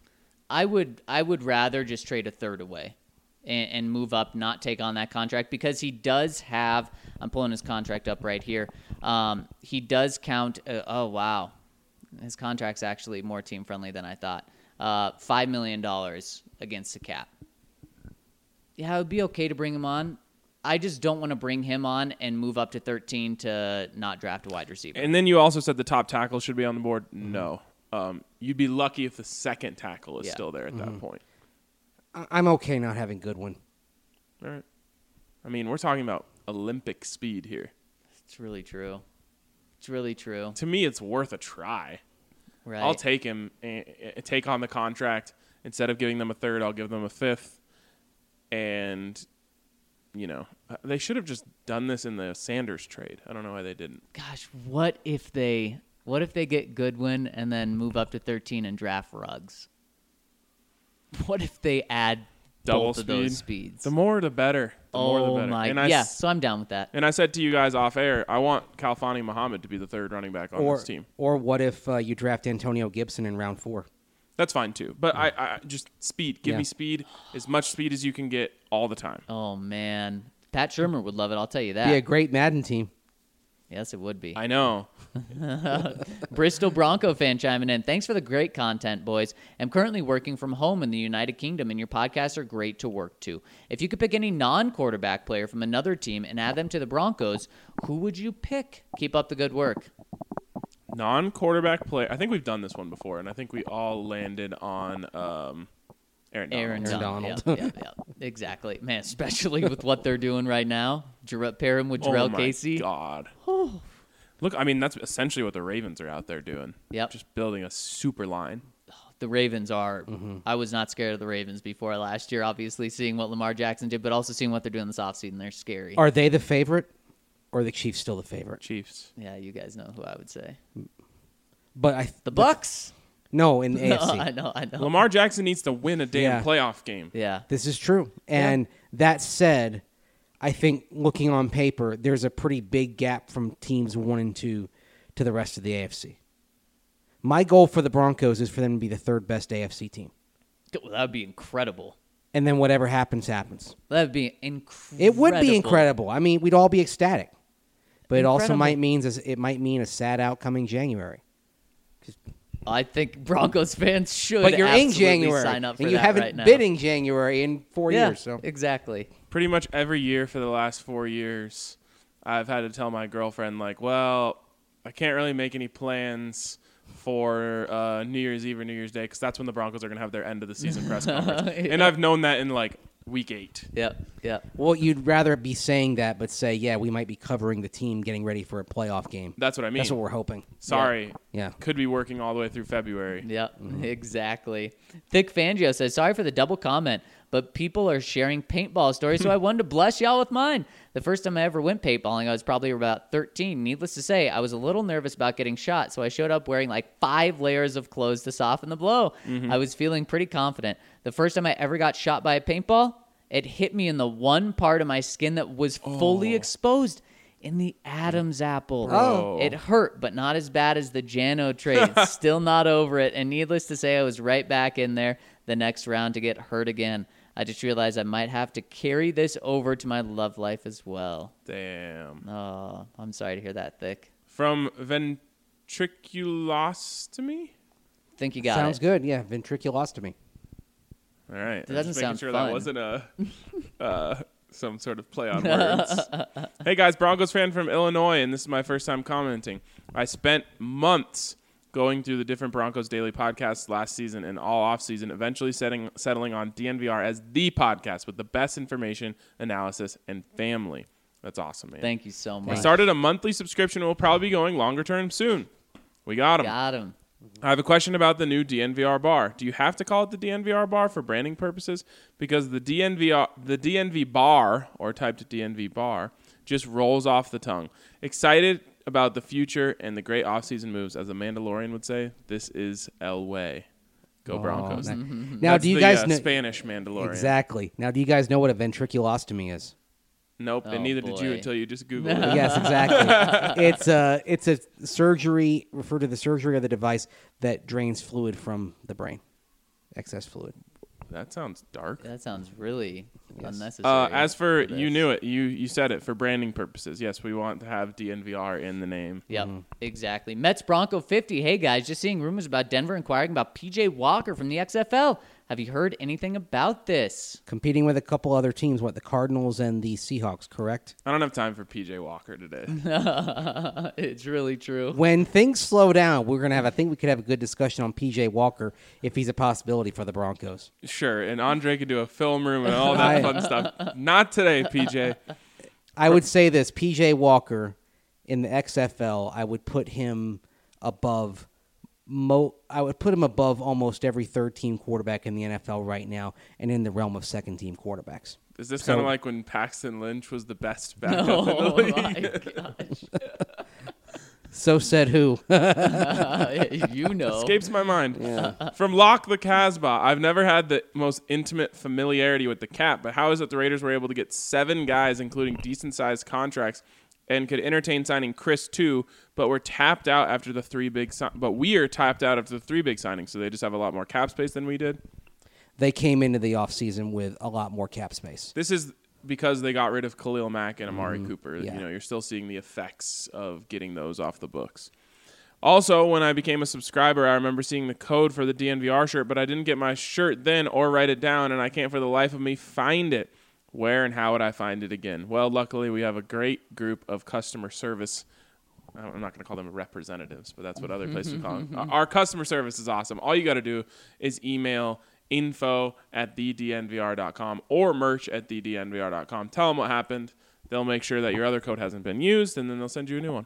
Albino Reno says, guys, do you think the Jano move was out of respect for him? Maybe moving him somewhere he will actually start and be productive?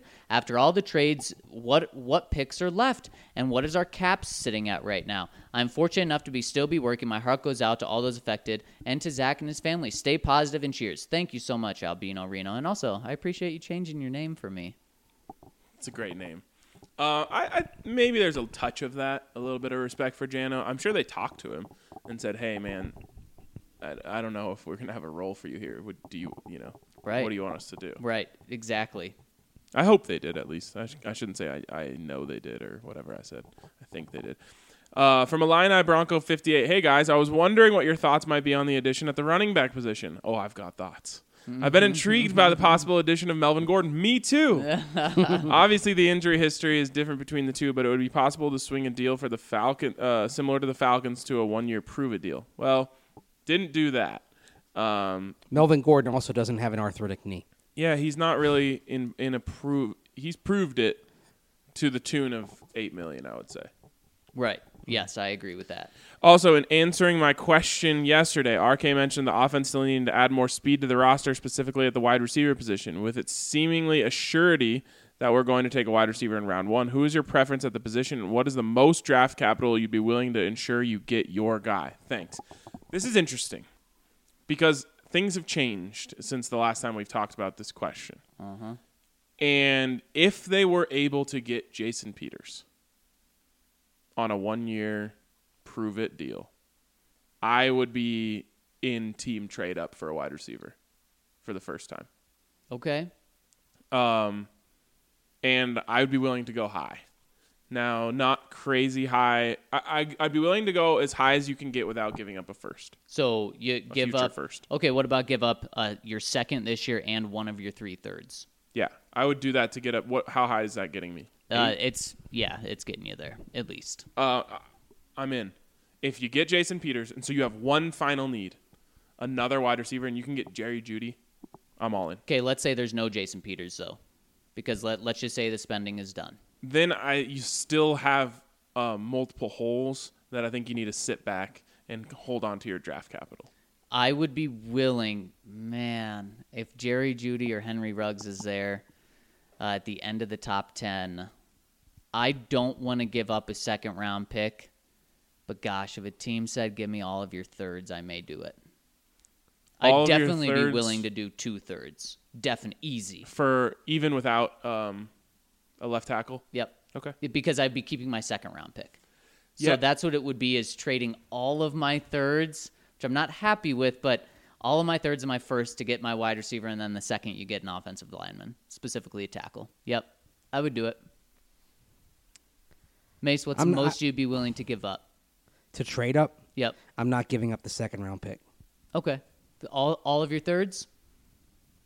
2 of my thirds, not all 3 of them. All right. So that's how it goes. Ryan's willing to give up just a little bit more than me, and I'm willing to give up a little bit more than Mace. I'll give you guys the pre-screening here before it hits social. How does that look to you? Yep, that'll do. That'll do. Stealing Chris's 25, and Chris will be stealing his 25. Looks good on him.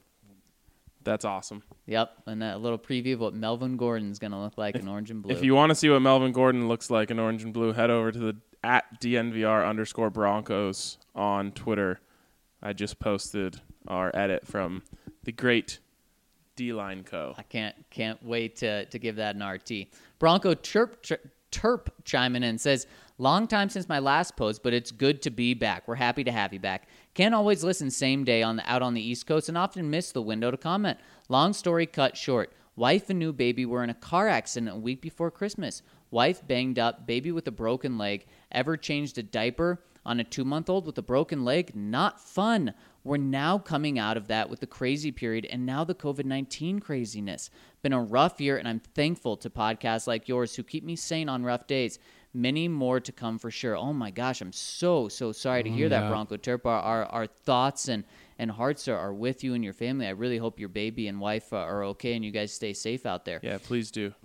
He goes on and says, as for football, love the moves made thus far. With the market down for Harris and so much uncertainty, who do you believe is the likelihood Wolf or Harris to take a team-friendly deal to stay? I didn't think it was high before the Casey trade, even less after. Just holding out hope, I guess. Keep up the great work. Always listening. Probably much less of a chance now than there was before we started this podcast today because of the Melvin Gordon deal. Yep, I completely agree. And if it were one of those two, it's pretty clear to me that it would be Derek Wolfe coming back on a team-friendly deal. But clearly both of their values are going down, but I do not see Shelby Harris returning at all. No. Think he's moving on. LA Bronco 30. Hey, guys. I wanted to stop by and say thank you. I work in the travel industry and have been affected by the virus paranoia since before most people heard about it. Starting Monday, I will be working at home. I am grateful to still have a job, however. With the communication required, it will be so much more difficult. However, thanks to everyone at DNVR, I will have plenty of content to read and watch at home. And instead of looking at it in the bottom corner of my monitor and looking over my shoulder like it's NSFW or something, I will have Andre's film room fully on display. NFL Game Pass for free will also be a great background to working. For me, the phrase trying times is becoming equal to no offense or I'm not racist and then proceeding to say something offensive or racist. At least 10 times a day I get yelled at by a client because they can't go on their vacation. They treat me like I created the virus and shot it into their veins. They end it with, thank you for being patient. These are trying times for everyone and we need to work together. And then I think, why were you just yelling at me? A note to everyone in normal circumstances and in, quote, these trying times, unquote. If you want good customer service, be a good customer. Keep up the good work. I am baffled as well by the Chris Harris Jr. turn of events. I was happy to hear such positive talk about Kyle Orton on the last pod. He is the first jersey I bought along with Champ Bailey. I was a Bronco fan since the 90s, but living in Oregon, could rarely see a game. Then, when I got to college, I got a Sunday ticket for 2 years for free, and Orton was the QB then. So I have been all in since then, and I increased my fandom and knowledge ever since. Keep up the great work. Well put. 100% all that. From Johnny That's Denver. awesome. Yes, good stuff. From Johnny Denver. Hey, guys, I'm a huge Broncos fan, originally from Colorado, now living in Arkansas. This is my first time commenting, and all I have to say is you guys are the best. I appreciate listening to the pod every day, hearing all your insights to the Broncos, food, movies. Sorry, I was getting a call. And life in general. Ultimately, I love being a part of the DNVR family. Without any live sports for the foreseeable future, can I recommend anyone watching ESPN 8, The Ocho, this Sunday morning, airing all day on ESPN 2? Have you ever watched when they do the Ocho marathons? Yeah. It's awesome. It's so good. They should just rebrand as the Ocho for the length of this crisis. God, that would be pretty fun. Seriously. Yeah. Yeah, they should. I'm sure that... I think they're doing it the right way. Yeah. But they should acquire the rights to Slam Ball while they're at this. Re-air old Slam Ball. Go get old arena football games from 25 years ago. I'm trying to remember what the name of the channel that used to be on was. TNN, Yes. Spike TV. 'Cause Yes. It went from the Nashville network to the national network, and then it went to Spike, right? Right. Yeah. TNN. I think you're right on Yes. All right. Anyways, he says specifically at 8:30 a.m. Mountain Standard Time, check out the 2007 World Sport Stacking Championships. Not sure if you've ever heard of sport stacking, also known as cup stacking. Oh, of course, I've participated. But it's a sport where you stack specifically designed cups into a predetermined sequence at lightning speed. In 2007, I was a junior in high school and had the opportunity to stack for Team USA at the World Championships. No way, dude. It was awesome experience, even though we lost to Team Germany in the finals. No spoilers. Don't worry, we ended up taking the title back the following year. No spoilers. And we were declared world champions. Thanks again for all you guys do, and go Broncos. P.S. I got married last fall in Estes Park, and of course we got a keg of Rec Brew for the reception. Hey. It was a party. That's awesome. That's an awesome story, man. I bet you're pretty fast. How come they don't do keg stacking? Oh, man, God. that'd be something. I don't know, but cup stacking is amazing. We used to have a set and just kind of played it as like not like a drinking game, but a game to play after drinking. Yeah. And it's kind of funny because the more you drink, the slower you get. Oh, yes. And the more mistakes you make. But you probably think you're faster. Johnny, you got to send us a video of. Oh, yeah. See if you still got it. Oh, yeah. Next one coming in from Dan, hashtag trade up for Ruggs, Burke. Honestly, the best thing for Jameis might be take a backup gig in Pittsburgh and then take over from Big Ben when he retires. Kind of like Mace gave a shout out to you earlier on this. To me, they're pretty similar players, too. Not really mobile, but have great pocket presence, and both have questionable off-field decision-making, putting it lightly on both accounts. Do y'all know what the holdup could be with Amuk Kamara? We know the Broncos were interested in Kevin Johnson. He just signed a 3.5 one-year million deal with the Browns. I'm guessing the Broncos value Prince in that same sort of range. They'd like to get him for that, and I think maybe that's what they're waiting on and why he's lingered on the market. Instead of getting him for 6, maybe you get him for 3 or 4. Yep. Exactly. And then he goes on and says, also, Mace, is there any part of you that's going to miss Jameis? It's probably different from my point of view than being a fan of theirs. But Bucs games last year were some of the most entertaining in the entire league. They'll still be must-watch TV with Brady, but it's a different kind of entertainment now. You know, they've had teams that missed the playoffs but were entertaining. They've missed the postseason for 12 consecutive years now. I would take boring as hell if they got back to the playoffs. Well, you may be getting that. Okay. I don't like boring. No, here's the thing. You can't be bad and boring. And unfortunately, that's been part of the Broncos' problem the last 3 years. There's been some bad, boring stretches. If you're bad but entertaining, that's fine. Like the Bucs last year. Yeah. If you're boring but you win and go to the playoffs, that's fine because you're a good team. Yeah, that's Broncos 2015. Yeah. Yep, exactly. Next one is LDJ. Yep. From LDJ. Guys, I have to give you a shout out on Twitter today because before I found the DNVR podcast, I'd have to search for Denver local media on the Broncos being in LA.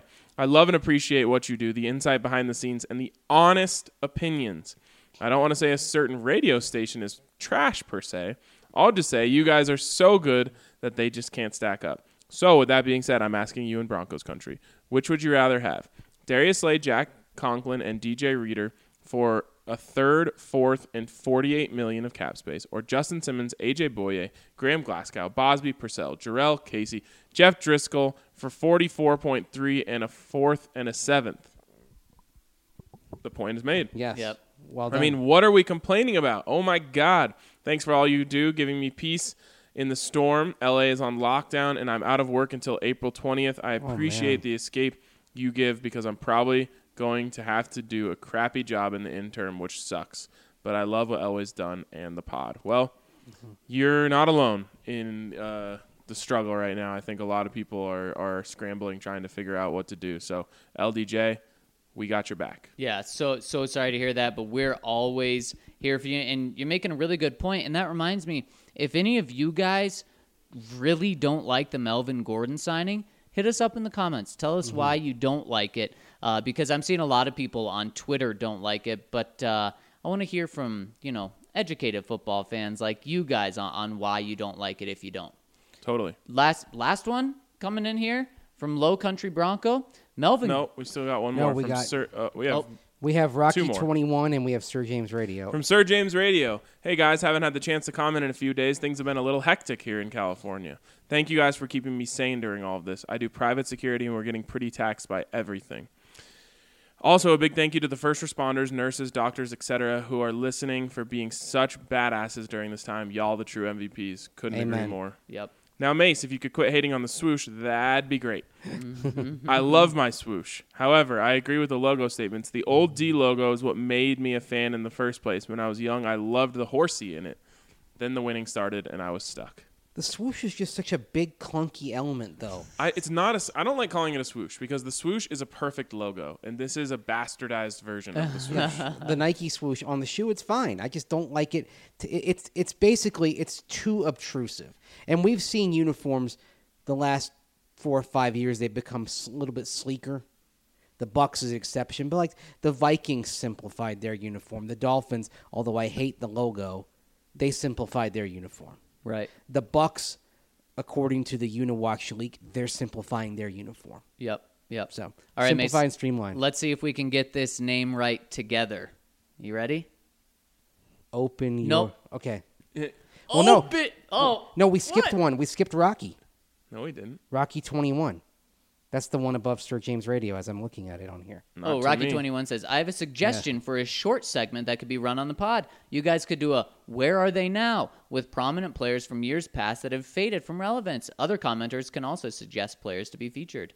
That's not a bad idea. Yeah, it's a great thing in the next, maybe right after the draft when we still need things to talk about. That's weird that that's not on my page. Yeah, and I had some weird things. I thought the other one was last one. So, Mace, ready? Let's go. Open your... We're doing that once, not every time. All right. It says Melvin Gordon. This is a huge upgrade in my opinion. If we can draft some solid wide receivers in the draft, they're giving Locke every chance to light it up and succeed this year. Thanks again for all your content. Couldn't agree more. And finally, Low Country Bronco. Melvin Gordon, I'm sorry, but we are killing it in free agency right now. If we draft a tackle and a top receiver, ... Low Country Bronco is feeling great right now. Hashtag Corona can't get me down. It can't get any of us down right now because we are living in a world in which the Broncos have gotten a lot better this offseason, and that's exciting for all of us. And living in a world in which we're seeing almost nobody face-to-face. And we are out A of handful of people, that's it. we're out of the world of suck, Yeah. in my opinion. Yep, I think so. And if you need to get out of the world of suck, hit up Davidson's. They've got 2 locations in Centennial and Highlands Ranch. They're locally owned and have a massive selection, so you can carry your personal favorite Breckenridge brews, or they'll just deliver them right to your door. Use the Davidson's app and order your liquor. Get it sent right to your door. Might I recommend a 15-can sampler pack from Breck Brew. Whatever it is, Davidson's has you covered. I went in the other day. It's massive. They're so helpful. Great selection. So check out Davidson's and tag us when you get that delivery and tag them as well. But for now, that's going to wrap it up for us today. I'm sure we'll have plenty more about Melvin Gordon to talk about tomorrow as we get more information on all of this stuff. And that's our first 2-hour podcast in a while. So you know it was good. We'll talk to you guys soon. It's getting me down, waiting up for you. 'Cause I could